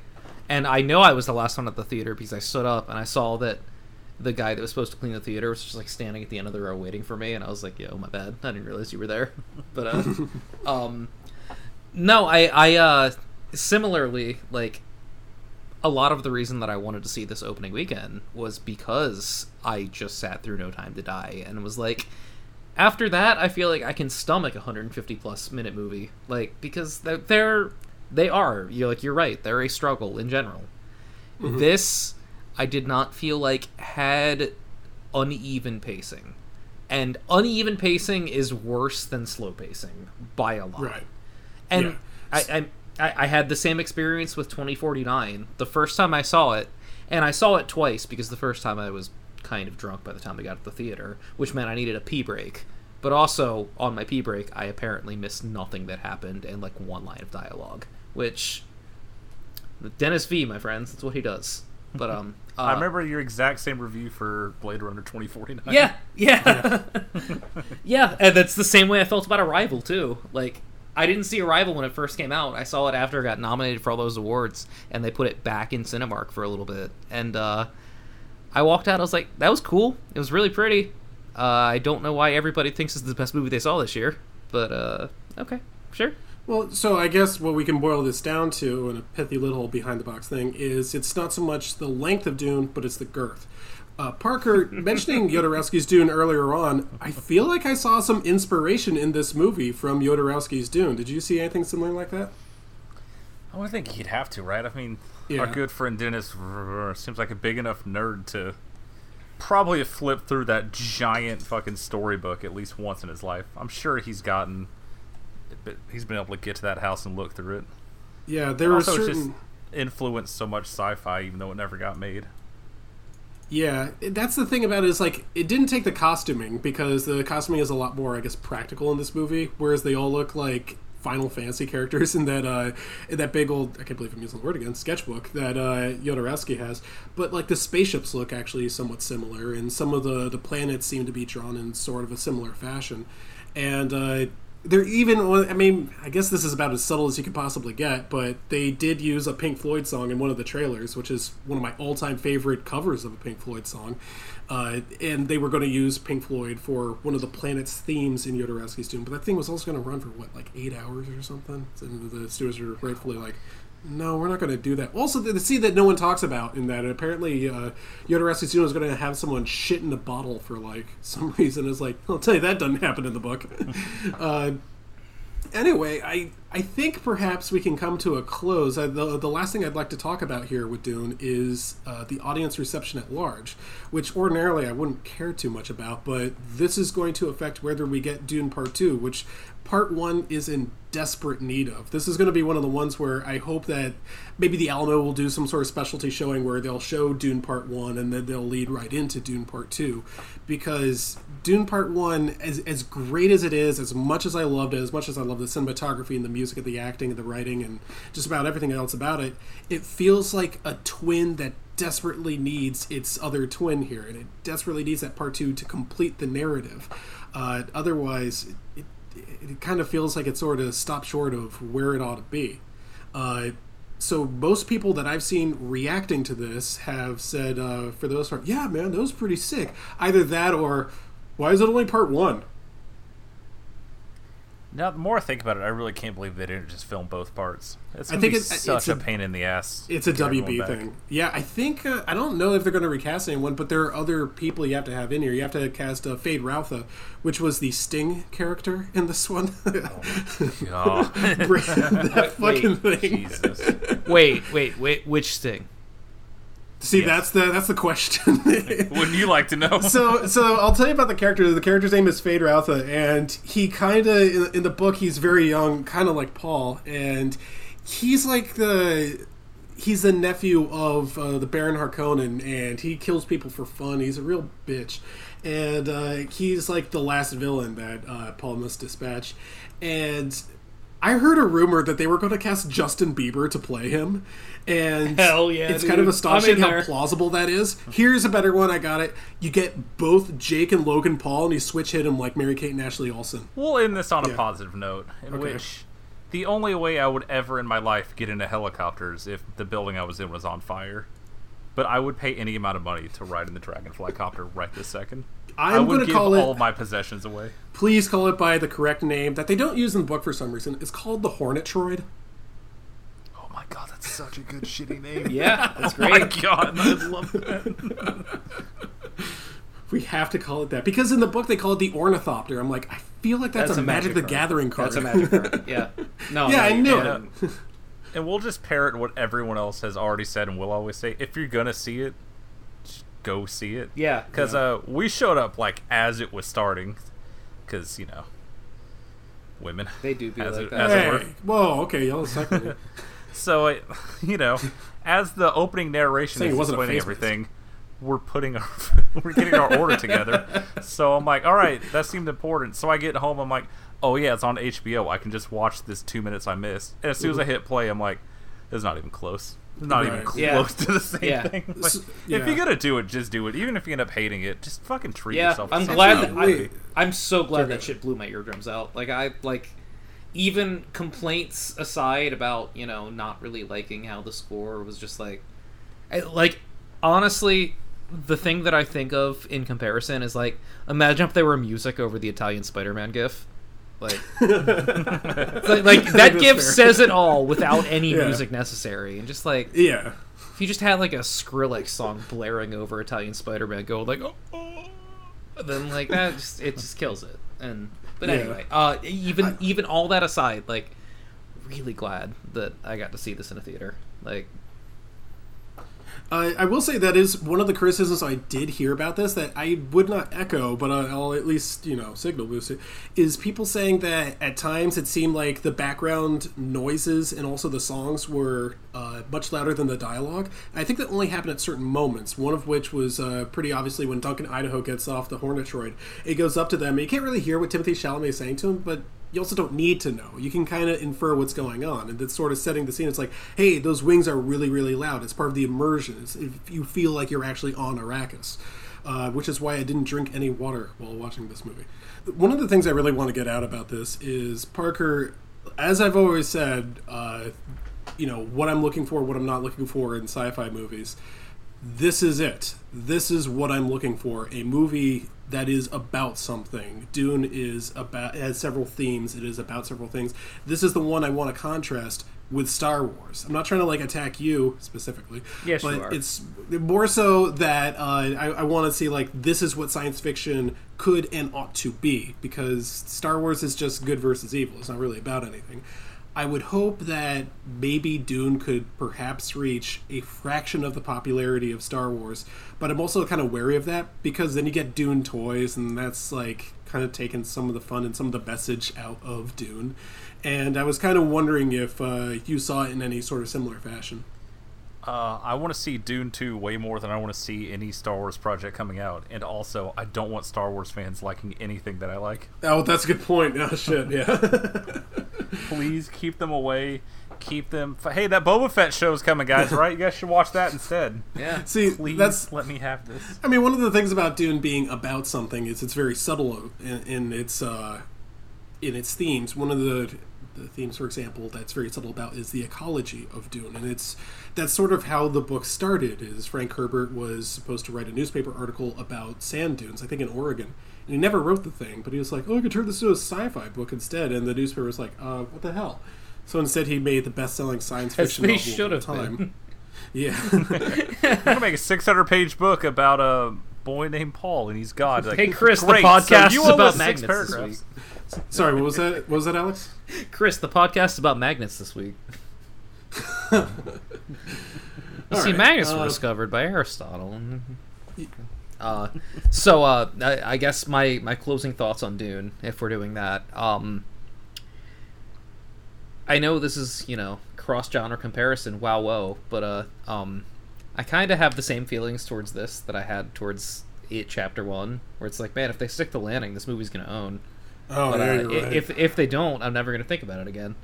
and like I'm definitely gonna see the next one. So like, even with all of the bad things I had to say about this movie, like, yeah, I'm in for the next one, even if / especially if it has a different director.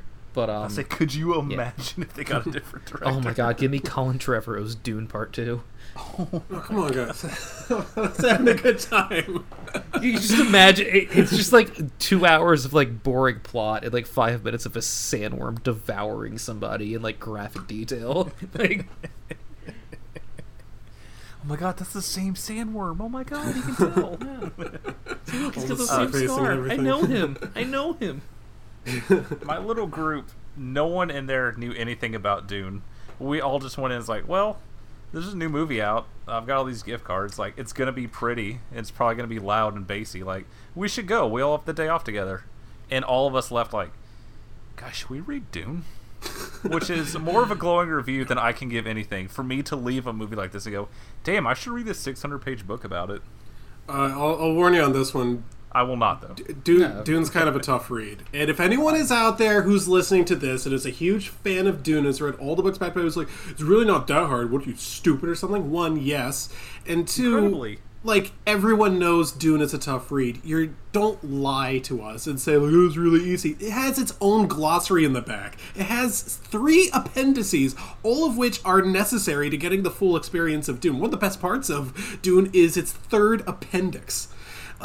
Like, it's a tough read. It takes twice as long. Sorry, it takes twice as long to read as any other book because you really have to reread every single sentence and like sort of place into its own context. And there's so little description of some important things that you sort of have to build it in your own head and sort of keep it running there the entire time. That being said, I think it's a very good book. I like that book quite a bit, but I wouldn't go so far as to call myself a Dune fan. But I like every single movie about it that's come out, and I like the book as well, so hey, maybe I am, and maybe I'll read Dune Messiah, and maybe the tides will turn back. Alright, let's talk about Pumpkinhead with Lance Henriksen. Hell Finally, yeah, dude. my chance to talk. Yeah. So this movie starts off, and I'm like, Pumpkinhead. All right, this should be good, Alex. It was good. Directed by Stan Winston. I'm like, and starring Lance Henriksen, and I just like stand up out of my chair. I'm just like, oh, Jeffrey Jones, and he's not in this. So close, man. Damn, 3 out of 10. I have to admit that I didn't know much about this going in besides the fact that Alex said it was good. So, and I tend to trust his opinions on most things. So I'm like, okay, let's see what this is all about. I do know that it's a bit of a cult classic, but I didn't know why it was a cult classic. And with horror movies, cult classics can really run the gamut of quality. This one starts with a beginning that sort of reminds me of either The Village or Hocus Pocus, maybe a cross between the two. Those 2 movies we all like so much. There's Please don't turn the episode off. It's actually good, I promise. It begins with this little boy in this log cabin back in 1957, and there's some creature out there, and he's locked in there. We can't go out and help this man who wants to get in because the creature's going to get him. So it's like 75% of all horror movies ever made. And then it cuts to present day, which is only 31 years later. You have to keep in mind it's 1988. And it looks like that little boy has grown up to be Lance Henriksen, which is, Yeah, happens to the best of us. could have ended up worse, I guess. Tough gig. It's a rough beat, kid. Sorry. I gotta tell you, Henriksen does a pretty good job in this movie. I actually like him quite a bit. We don't see much of that monster that kills people, though. We only see, like, a brief glimpse of him in silhouette, which I wrote down here. So Pumpkinhead, which I have to admit, not knowing anything about this movie, when I imagine that your monster is named Pumpkinhead, that it will have a pumpkin for a head and not look like a xenomorph instead. Yeah, you'd think so, wouldn't you? Yeah.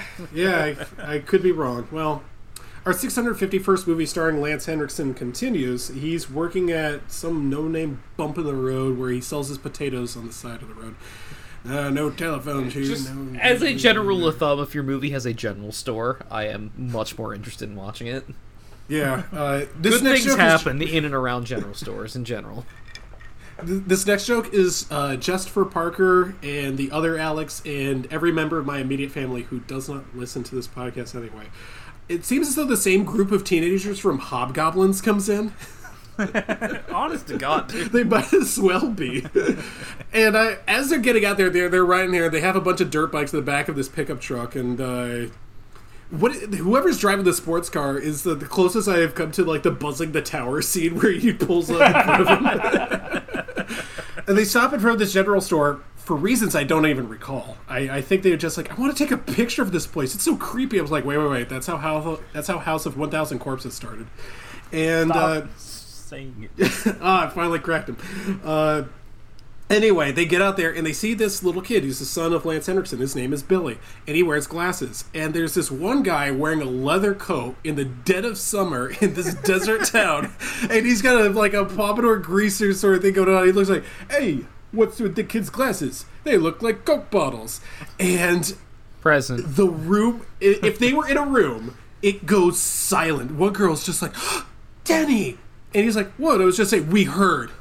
So I guess like calling kids like glasses Coke bottles is like a slur or something. Yeah, I feel like this guy desperately wanted to call this kid a retard and couldn't.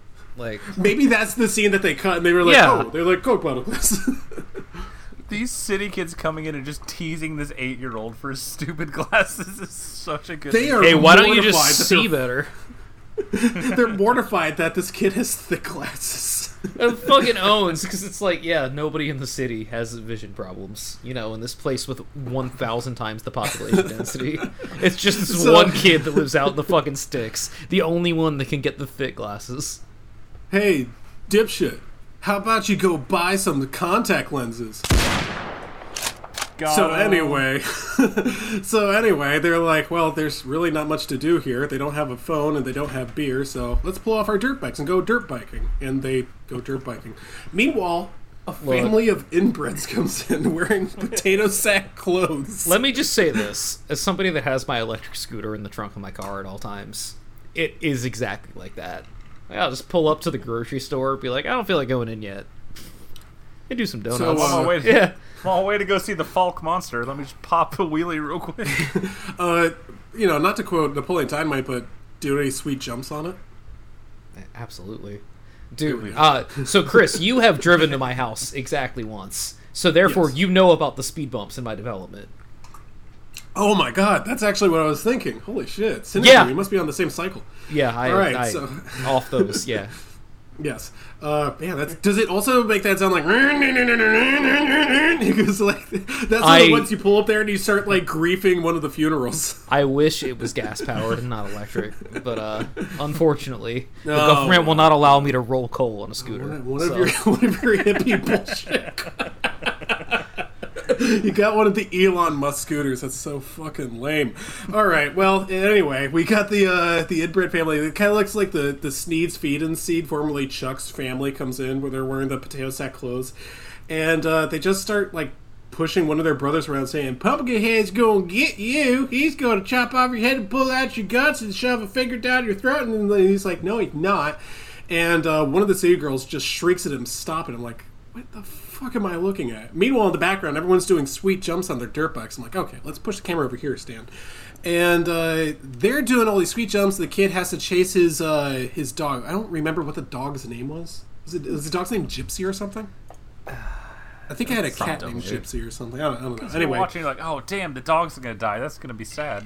Like, I don't mean to comment on this, but like, Parker, you're a dog owner. It's like, that's such a shitty name for that dog, you know? Yes. Was it like a golden retriever? It was like, why the fuck would you call it Gypsy? That's so stupid. Hope that kid dies. Lassie, you coward. And then one of the guys does a sweet jump, and he doesn't see what's behind, in front, or to the side of him, and lands right in front of that kid. The kid's like, whoa, you know? Kind of, I think he looks like the kid from Jerry Maguire. And then the greaser goes, yeah. And then the greaser goes, ah! And the kid gets a dirt bike right to the chops. I did not know that's how the kid died. Man, that kid was asking for it, but incredible kill. He's Like, getting that the kid was best made of weak-ass obituary. genetics. Yeah, correct. That kid loves pineapple on his pizza. He is a fucking walking Weird. recipe. Hey. It says here in my notes, Dunn fucking sucks at driving. Anyway, continuing. It is fucking astonishing that Preston Lacey hasn't died by like Johnny Knoxville trying to land a dirt bike on his body. He would need a bigger dirt bike. Yeah, Did they make a dirt bike correct. with 6 wheels? Okay. What if Bam Margera? was Okay, landing so the what dirtbag? if Johnny That's Knoxville different. landed the Mako from Mass Effect on Preston? What if it was Phil instead? Okay, so anyway, So we're not thinking about Wee Man riding a little toy ATV onto Preston Lacey, who's painted like a street. No, that's Okay, different. That's what? different. So anyway, the kids are just like, hit and run, Chinese Sergeant, let's go! And they just pack up and leave. They're just like, yeah, leave the body there. Don't let anyone know, or else I might get in trouble for killing a child. And they're just like, Except they're for just like- Steve. yeah, This right. is except for classic the Steve Boy behavior, Scout. by the way. Yeah, If you've ever known unbelievable. somebody named Steve, this is how they all are. Like, Unbelievable. incredible Steve. naming of this character. Like, this character Yeah. literally has to be named Steve. There's no other name. Come we on can the do show, that makes Steve. sense. So, they all drive away. They're gone. And Lance Henriksen comes out and is like, where's my dog? And the dog comes up to him and is like, where's my son? And he can't find his son. And Steve's like, Normally that so, call works. funny story. You ever played BMX Triple X? Dave Mirra didn't want to be in it, but Matt Hoffman didn't want to be in it either. R.I.P. And then he's Dave like, Mirra. yeah, so he picks up his son, and he's walking away with his dead son in his arms. It's so sad. The guy's like, you want me to help? And the look that Lance Henriksen gives him when he turns around, oh my goodness. Like, they make the joke, like, if looks could kill, like, oh, that's why you got Lance Henriksen for this movie. So, it's because he sees Lance Henriksen pull up and he just doesn't say anything. He just stays crouching over the dead kid. Yeah. Lance goes inside, like, where's my kid at? And then comes outside. And then the guy flags him over like a coach, like a player taking himself out of the game. Like, hey, you can see this, man. You can say Ben Simmons. Yeah, I know you saw me see you. Here's your kid. I really liked how he sounded like Larry the Cable Guy in Cars when he did that Lance Henriksen impression. Thank you. Toe Mater, do you get it? So the movie ends. The gang, the mystery squad, they decide to hold themselves up in this like log cabin that I guess they just find, and the greaser. I feel like this was written by Stephen King. I feel like this is a secret Stephen King movie, and he's just never revealed it. He's like, no one asked. The main villain here is. Well, besides the monster, is this greaser guy clearly from the 1950s who kills an innocent child and then proceeds to just like torment everyone else around him. It's like, this is the most Stephen King shit I've ever seen in my life. Just the fact that this guy's like, yeah, I can't report killing this child because I have previously also killed a child on my dirt bike. Like, great scene. Absolutely incredible. I can't believe it He's a happened greaser. again. And his friends aren't. He's just like, oh yeah, no, that's just Jimmy. Yeah, he's really into it. Actually, to be fair, this kind of makes me think about stuff from like some like often like children's media from like the late 80s, early 90s, like when we were growing up. Why was there always like a greaser friend? There's always like that one kid with like the pompadour hairdo and the black leather jacket. And it's like, I don't know any of my friends who ride motorcycles. Like, I mean, I why was the is this greasy whole- friend, not the greaser Chris, you friend. lived in a town of 300 people. There was exactly one motorcycle in there, and cop drove it. Well, that explains it, dude. Yeah. You weren't going to be friends with the cop? Did you not have a strange enough shaped head that they needed to jam you through windows to steal things? We're gonna rewatch that show, actually. So anyway, in this town of Radiator Springs, which again, more it's still again more stoplights than in Poolsville, but somehow less racism. And they're going through, and Lance Henriksen is driving with his son's corpse in his car, which boy, that's gotta smell. And he goes up to one of the houses from Deliverance. And he's like, "Where's your paw?" And they're just like, "Here goes He's your the grandpa." scariest fucking person I've ever seen in my life. Yeah, I know, he's a monster. I don't know about Pumpkinhead. He's in this fucking thing. And he's like, "All right, go get Grandpa." And Grandpa comes out, and he's like maybe 3 years older than his son in this movie, which tracks. That's how it works there. Yeah, I know. He gets out Park there. girls He's on like, you. "All right, here, picking the banjo. We want to get the driver, brothers." And he's like, "I want to know where that old lady lives." I'm like, I like that idea. That really does remind me of Poolsville. It's like, where the old lady lives. The one.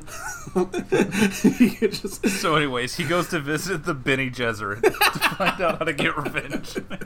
I did like that you said that Benny Gesserit was the guy from The Mummy. I just thought you'd like that. That was really fucking good. Put your hand in the box. That's for you. My dad made an obscene joke about that. So anyway, I bet he did. Anyway, yeah, he's like, I don't know where she lives. And one of the boys like, I know where that lady lives. And the guy's like, tell me where she goes, son. He's like, I don't want to take you there. I'm scared. You're going to get in the back of my truck. And the kid's like, okay, I know. This is a shiny quarter to take him to the witch's house. Yeah, a nice brand new nickel for you. Oh boy, I'm gonna buy so many Jawbreakers with this. To be fair, it's one of those old-fashioned 10 spots. You know, those things are worth money these days. No, they're not. It really is an Ed, Edd and Eddie-ass scheme. Dude, I just came up with the greatest scam, you guys. Lead her up to Haggis. We'll steal all her Jawbreakers while she's reviving Pumpkinhead. Haggis, my lad. Oh my. Was that voice even Kevin close? and Naz fucking biked into Plank. Oh my god, we have to get him some help. Dude, you better look out. You have heard the legend of Haggis, have you not? Dude, he fucked up. Eddie's brother's coming in once he talks to the witch. He's gonna fuck all these kids up. Pumpkins have many holes, Ed boy. So we cut back to the dorks, and they're some of them are locked in like a closet or whatever. And I think one of the girls says, if we ever get out of this alive, I'm gonna cut his balls off. And the one guy's like, remind me not to piss you off. I'm just like, what about that guy who like locked you in a closet and killed 2 kids? Just watch your friend murder a child. Yeah, you getting on her case about this? You think she's going too far? That's oh my not goodness. the time for banter. One thing that Exactly. I've learned from all of these, like, 80s and 90s horror movies is that kids in these movies desperately need the Caldor rule. Because, like, the Caldor rule would cover so many things for them. If we ever get out of here, okay, do it. Yeah. Do it or If you're we ever banned. get a chance to explain what the Caldor rule is. Okay, so I don't have to. They'll figure it obviously out. Pumpkinhead is the main villain here. Lance Hendrickson, a strong second. But also, rounding out the bronze here for the podium is... Sorry, that's a reference to Cars. Is Haggis the old woman? This is why we And need that Pete boy be like... save the Cars episode. This is what we're going to do. We're going to save the Cars part of this podcast for the Patreon, so people have to subscribe in order to get all the references. Who's Mater? What are you talking about? Oh, is that what they decided to do with Dune? Because that would make a lot more sense. Oh, yeah. My only other cut joke for that was like, boy, Warner Brothers should really just make desert movies from now on. What if they remade Razorback? So back Could you imagine Larry the Cable Guy trying to say Gom Jabbar? He would have been 3 different nationalities. It turns into a 15-minute routine that is very offensive. Yes. So, I have to admit, the makeup on Haggis, the old woman, is great. And I guess that's a Stan Winston thing. Like, I'm pretty sure he's well known for, like, his special effects, right? Yeah, a little bit. Yeah.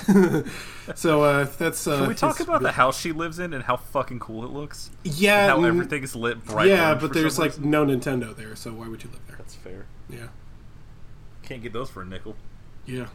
But maybe a silver dollar. You can if you're in the She's got a voice that kind of... Her voice kind of reminds me of Mr. Krabs, Dig up your kid in the pumpkin patch. Mr. Squidward.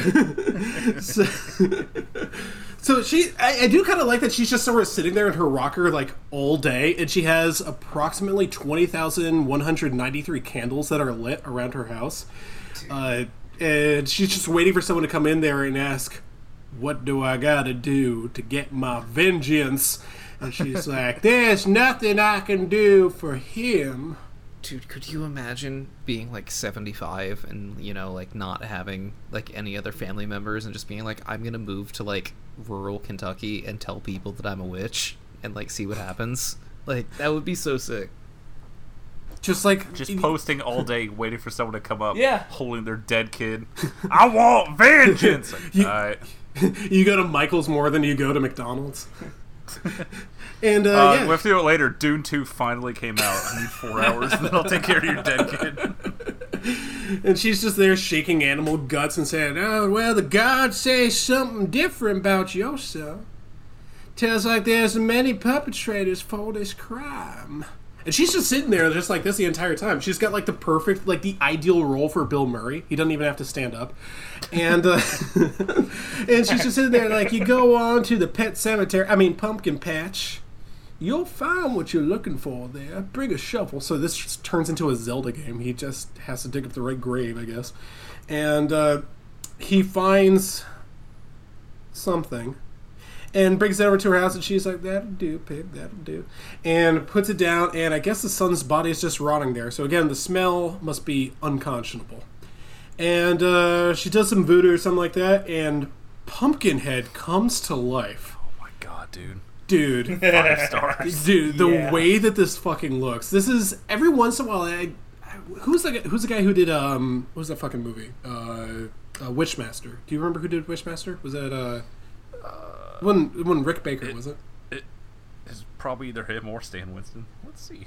I forgot. Well, whoever did that, it's one of the things I was trying to get to here is that, like, every once in a while you'll have, like, a crew member who's, like, really well known for doing, like, a certain part of, like, the crew task. Like, maybe a cinematographer. I think that's how Denis Villeneuve started, is he was like, a cinematographer.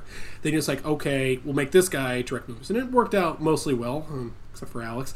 And you get other people do it, sometimes editors, sometimes writers, sometimes actors. Let's give some credit to the special effects people. Sometimes the special effects people are like, no, we're going to do it like this. And for the birth and pretty much everything for the monster in Pumpkinhead, I guess they call it Pumpkinhead, it looks really good. Like, I don't even have a chance to say, oh, it looks so cheesy, oh, practical effects. I like practical effects. I like the way that this, I think this is good. I like the way that it looks. And I'll put it to you like this. The way that we first see it, without just like the silhouette, is when we first see the hand come in from like the bottom of the screen. It just kind of looks like that. It's got like the long nails. It's got like the tissue thin like skin and everything. I love that. It looks great. And it's like from that one scene, I can infer how the rest of that body probably looks. And I thought that was one of the best scenes in the entire movie.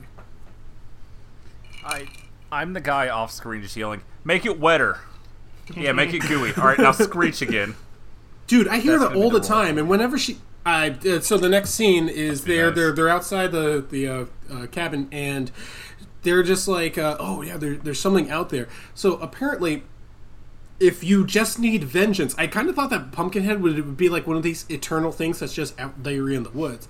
No, it's only out there in the woods if you want it to be out there, and I kind of like this concept because it's one of the reasons that I like Twitter. I like the limiting aspect. You got 140 characters, now 280, and you got to make your point in that, and that kind of adds the fun. It's like you have a few rules to work with, and from there is where you get more ideas, more stuff that you can play off of. They say brevity is the soul of wit, he said about Pumpkinhead, directed by Stan Winston. An hour 2 of this episode. After you spent how long praising a 160-minute movie? That's different. They didn't talk much of that. So anyway, I know. That's because when they go, oh, that doesn't count as words. So unfortunately, the music isn't quite similar in this one. I think maybe my biggest criticism of Pumpkinhead is the music, because it sounds very direct to video for the score. Oh, this is the one you don't like the music in. Yeah, Okay. you know what? Imagine the Alex dude screaming in this movie. That'd be Dude, I good. fucking wish. Anyway, yeah, Alex, I think everyone knows you and I have very, very different tastes in music. But that being said, actually kind of brings me to, like, ironically enough, kind of one of my praises of this movie is I think I know why audiences like this, why it's become a bit of a cult hit, and that's because it feels like it's a very, very small production. I didn't look up the budget for this, but I would be surprised if it was over $3,000. If it was more than that, I'd be a little bit surprised. It feels like it's a very small team. Yeah, really? Yeah. This is like $4 million for this. Yeah. Oh, well, that's close enough. Anyway, it's a small team. It's like not particularly well-known actors outside of Lance Henriksen.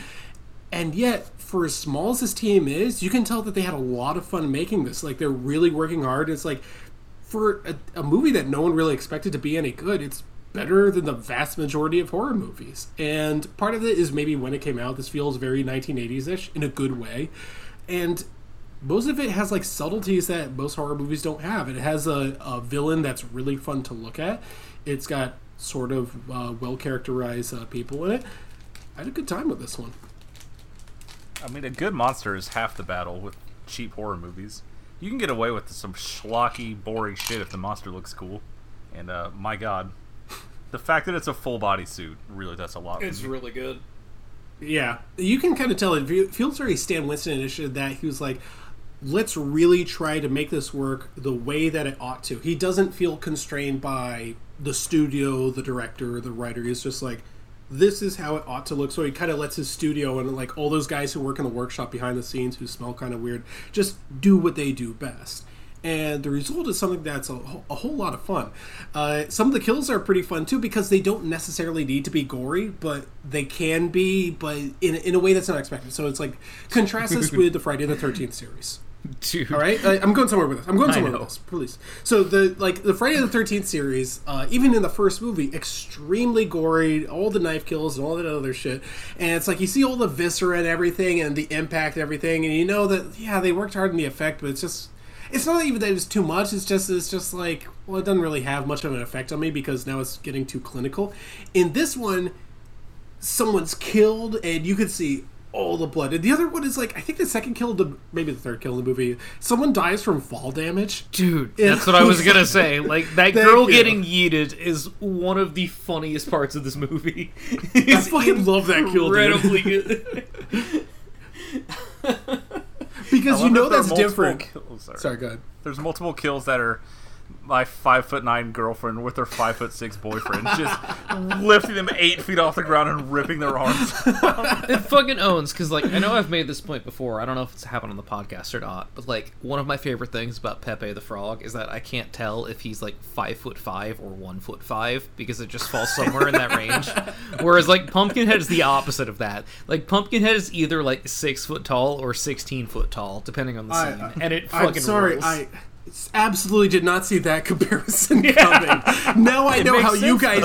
Now I know how you guys. I know it does make sense. It does make sense. It's just now I know how you guys feel when I reference the Flintstones movie. Yeah, hurts, don't it? Yeah. I mean, it doesn't because we've all seen it multiple times, right? So and Viva Rock Vegas. So why even bring that it would up? not even be a future episode. Too. Same. So anyway, also, here's something that separates this movie from most other horror movies. The guy who created all this mess, Lance Henriksen, didn't create this movie, but like went to the old witch who revived the Kandarian demon from the pumpkin patch. He experiences a very human emotion, regret, and this is a tricky one to play because in the process of storytelling, you almost never see this. You have to go full bore on this one because it just seems like that's the way that you tell this sort of story. But, like, a lot of people don't understand what it takes to kill a man and what it feels like when you do and when you're responsible for that sort of thing. A lot of people don't understand. You probably feel really bad when that happens. And a lot of people, I think they become desensitized to murder when they watch a lot of movies and TV shows that feature or play video games that feature this sort of thing. They think it's just you're dropping bodies. It's like, no, you have some sort of connection to this. And Lance Henriksen in this movie experiences that. And so he handles it in a very human way by picking up a double-barrel shotgun and saying, I'm going to kill Pumpkinhead. But he just goes back to the old lady. He's like, how do I undo this? He talks like fucking Ernest for half the movie. He's so good. Lance Henriksen God damn you. She's like, he already has. And it just cuts to more kids getting killed. Greatest movie of all time. See, I actually I kind of have a love-hate relationship with that scene where he says, God damn you, and she says, he already has. I'm like, wow, that's a great line. And then she repeats it. I'm like, oh. No, it's because his delivery is 20 times worse than every other scene in the movie. I don't know what happened, but he is really going for the best. He's really just. I'm just tickled that people are saying things in this movie. I have a feeling that's people fair. are having thoughts and expressing them. Yeah, people are expressing their thoughts rather than just staring out the window while expressing their thoughts. But counterpoint, Lance Henriksen staring angrily would also be captivating. Yeah. Oh yeah, that's one of those scenes where he's sort of like, oh, that communicated everything you need to say without words. Although then they go on to explain that scene. It's like, he looked at me. Don't fucking lie to me. he looked at me like he wanted to kill me. It's like, okay, no, we get it. Who are you working for, Scared? I gotta tell you, like, Parker, I didn't rent this on VHS, but I feel like maybe I should have when I was a kid and then would have regretted it, because this feels like this is a movie that maybe you could get away with renting as a kid. It's probably rated R for, like, the violence and shit. But, like, this feels like this is one of those movies that, like, the cooler 6-year-olds rented when they were kids and they watched it, and it scared the shit out of them. Dude, that monster would have ruined my fucking life Yes, for like a year. absolutely. And yet it this kind of falls in like this kind of weird category where it's like, I feel like, yeah, kids should not be watching this and scared the shit out of them. And also, it's like, we need that subset of the population that does rent this and does get scared the shit out of them by it. Because I don't know if that subset of the population still exists. Like, a good recent scary movie, I guess Malignant. So, like, who are Halloween Kills? Not Halloween Kills. Like, who are the kids who are renting Malignant? Like, you gotta go through, like, your parents' credit card. There's probably, like, a password to get into that. Like, I don't know what that is. So I know what it is. It's what it is. It's the kids that have Grand Theft Auto 5. That's okay. Maybe there's some different crossover genre. appeal. Like, I was going to say, it's like, if we could get Ishibu to really talk to some kids and, like, figure out what's going on there. Ishibu has never talked to anybody without staring at his feet, which is why he gets along with children so well. No, he did really well when he was staring between the chain link fences at Jingy Slate's soccer games. This doesn't require words. So, anyway, I like the atmosphere that this builds, and like it's a beyond the movie sort of thing. It makes me think of like people renting this from like a Blockbuster or John's Video, the superior store. I'd like to just kind of cut John's film. If it's all right to you. I've got unused John's Video bucks that I have not used, and it's bullshit. Call up John, dude. I'm considering. Maybe we can get some pizzas. Bring him over. I could go for some Zala. Anyway, if you guys have anything else to say, I kind of want to cut to the ending because there's something I want to say about the ending. Like the last hour, like it takes 30 minutes to get to Pumpkinhead, and the last hour is just Pumpkinhead picking people off violently. Oh yes. Yeah. That's not not a a lot of meat on the bone, but also incredibly watchable. Yes. Like I fell asleep watching it last night just because I was up super late and incredibly drunk. I was more than happy just to rewatch it today. Yeah. Oh yeah. Not even a problem. But to the ending. Let's hear Yeah. it, So boss. Pumpkinhead is this like evil, like supernatural, fucking demon sort of thing, and does he just get killed off with a revolver? I think it's because Lance Henriksen is metamorphosed with Pumpkinhead. So she shoots, I think she shoots both of them. I'm pretty sure she shoots both of them, and they both die as a result of a revolver. Hate to see it. No wonder the sequels went direct to video. Yeah. It's, by the way, I've seen the second one. You guys are fine. Oh, have you not seen yeah, the third or fourth one?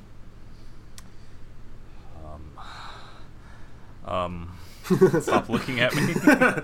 Oh, by the way, this is also the feature film debut of the normal-looking chick from The Big Bang Theory.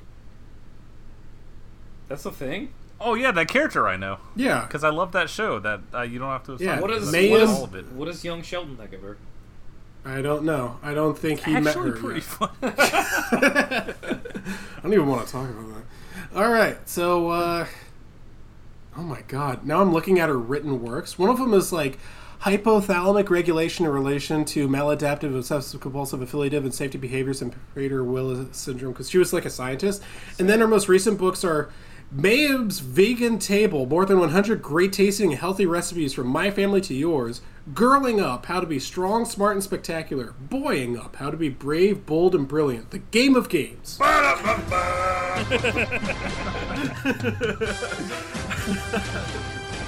3:30 in the fucking.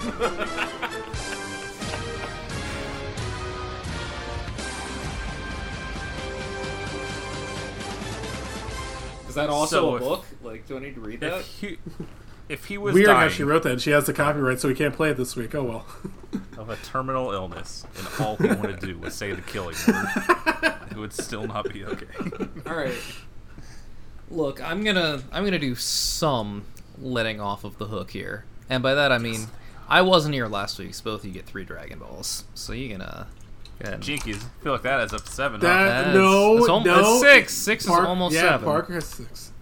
But damn, he's right. I checked the math. He's right. Perhaps there is. We have 5 between us, Jinkies. I will. There's 8 between us now. But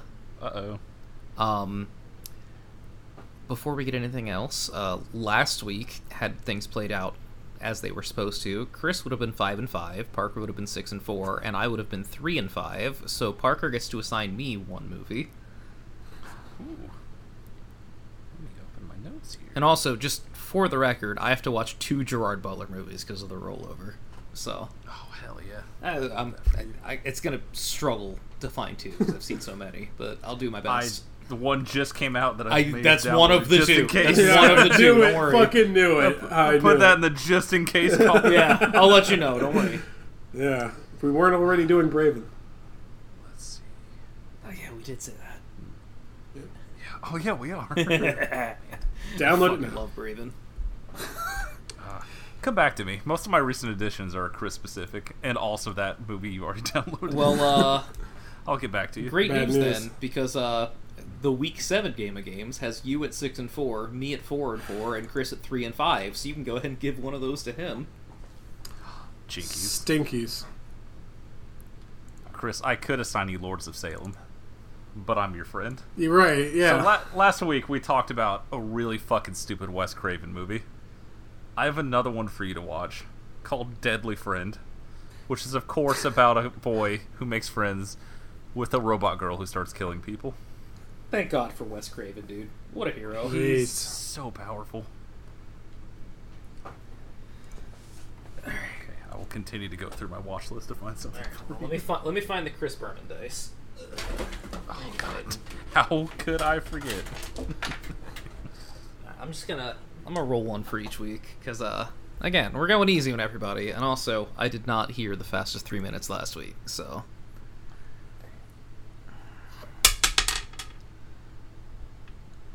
All right, Parker. Hope you're ready for a movie. 1 second here.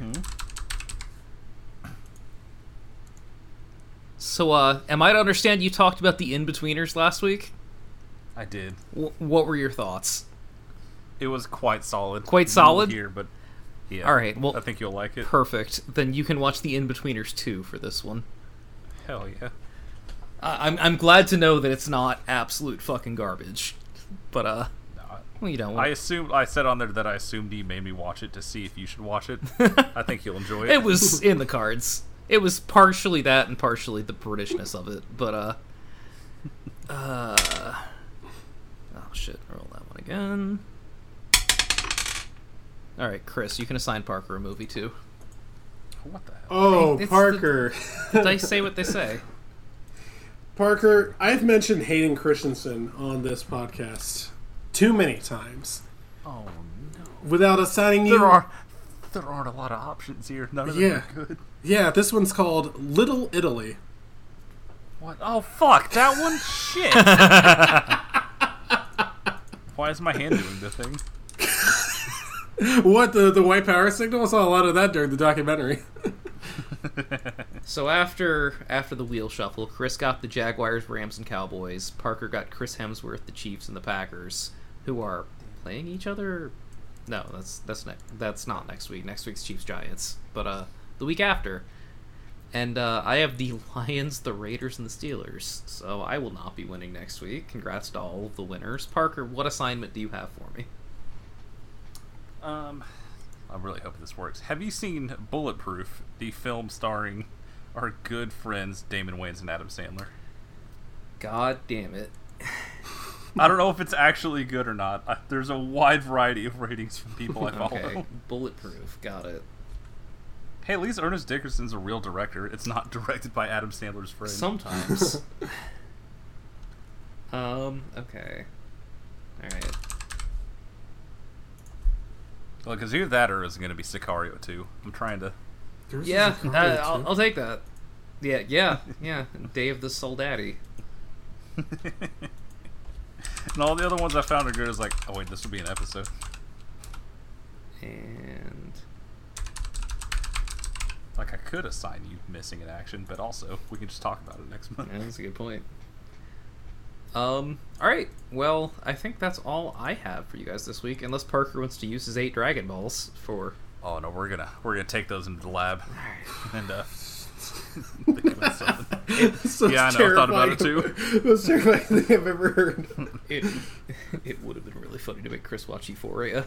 He would have been. I'm thinking about it. We got a whole week to.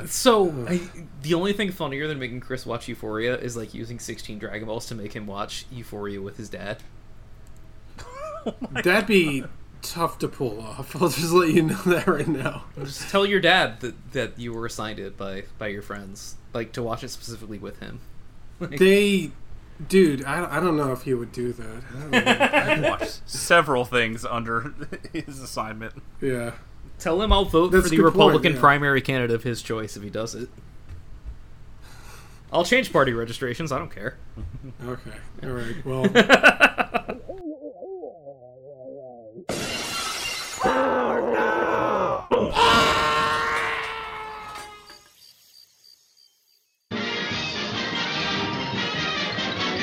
And that's the tea, sis.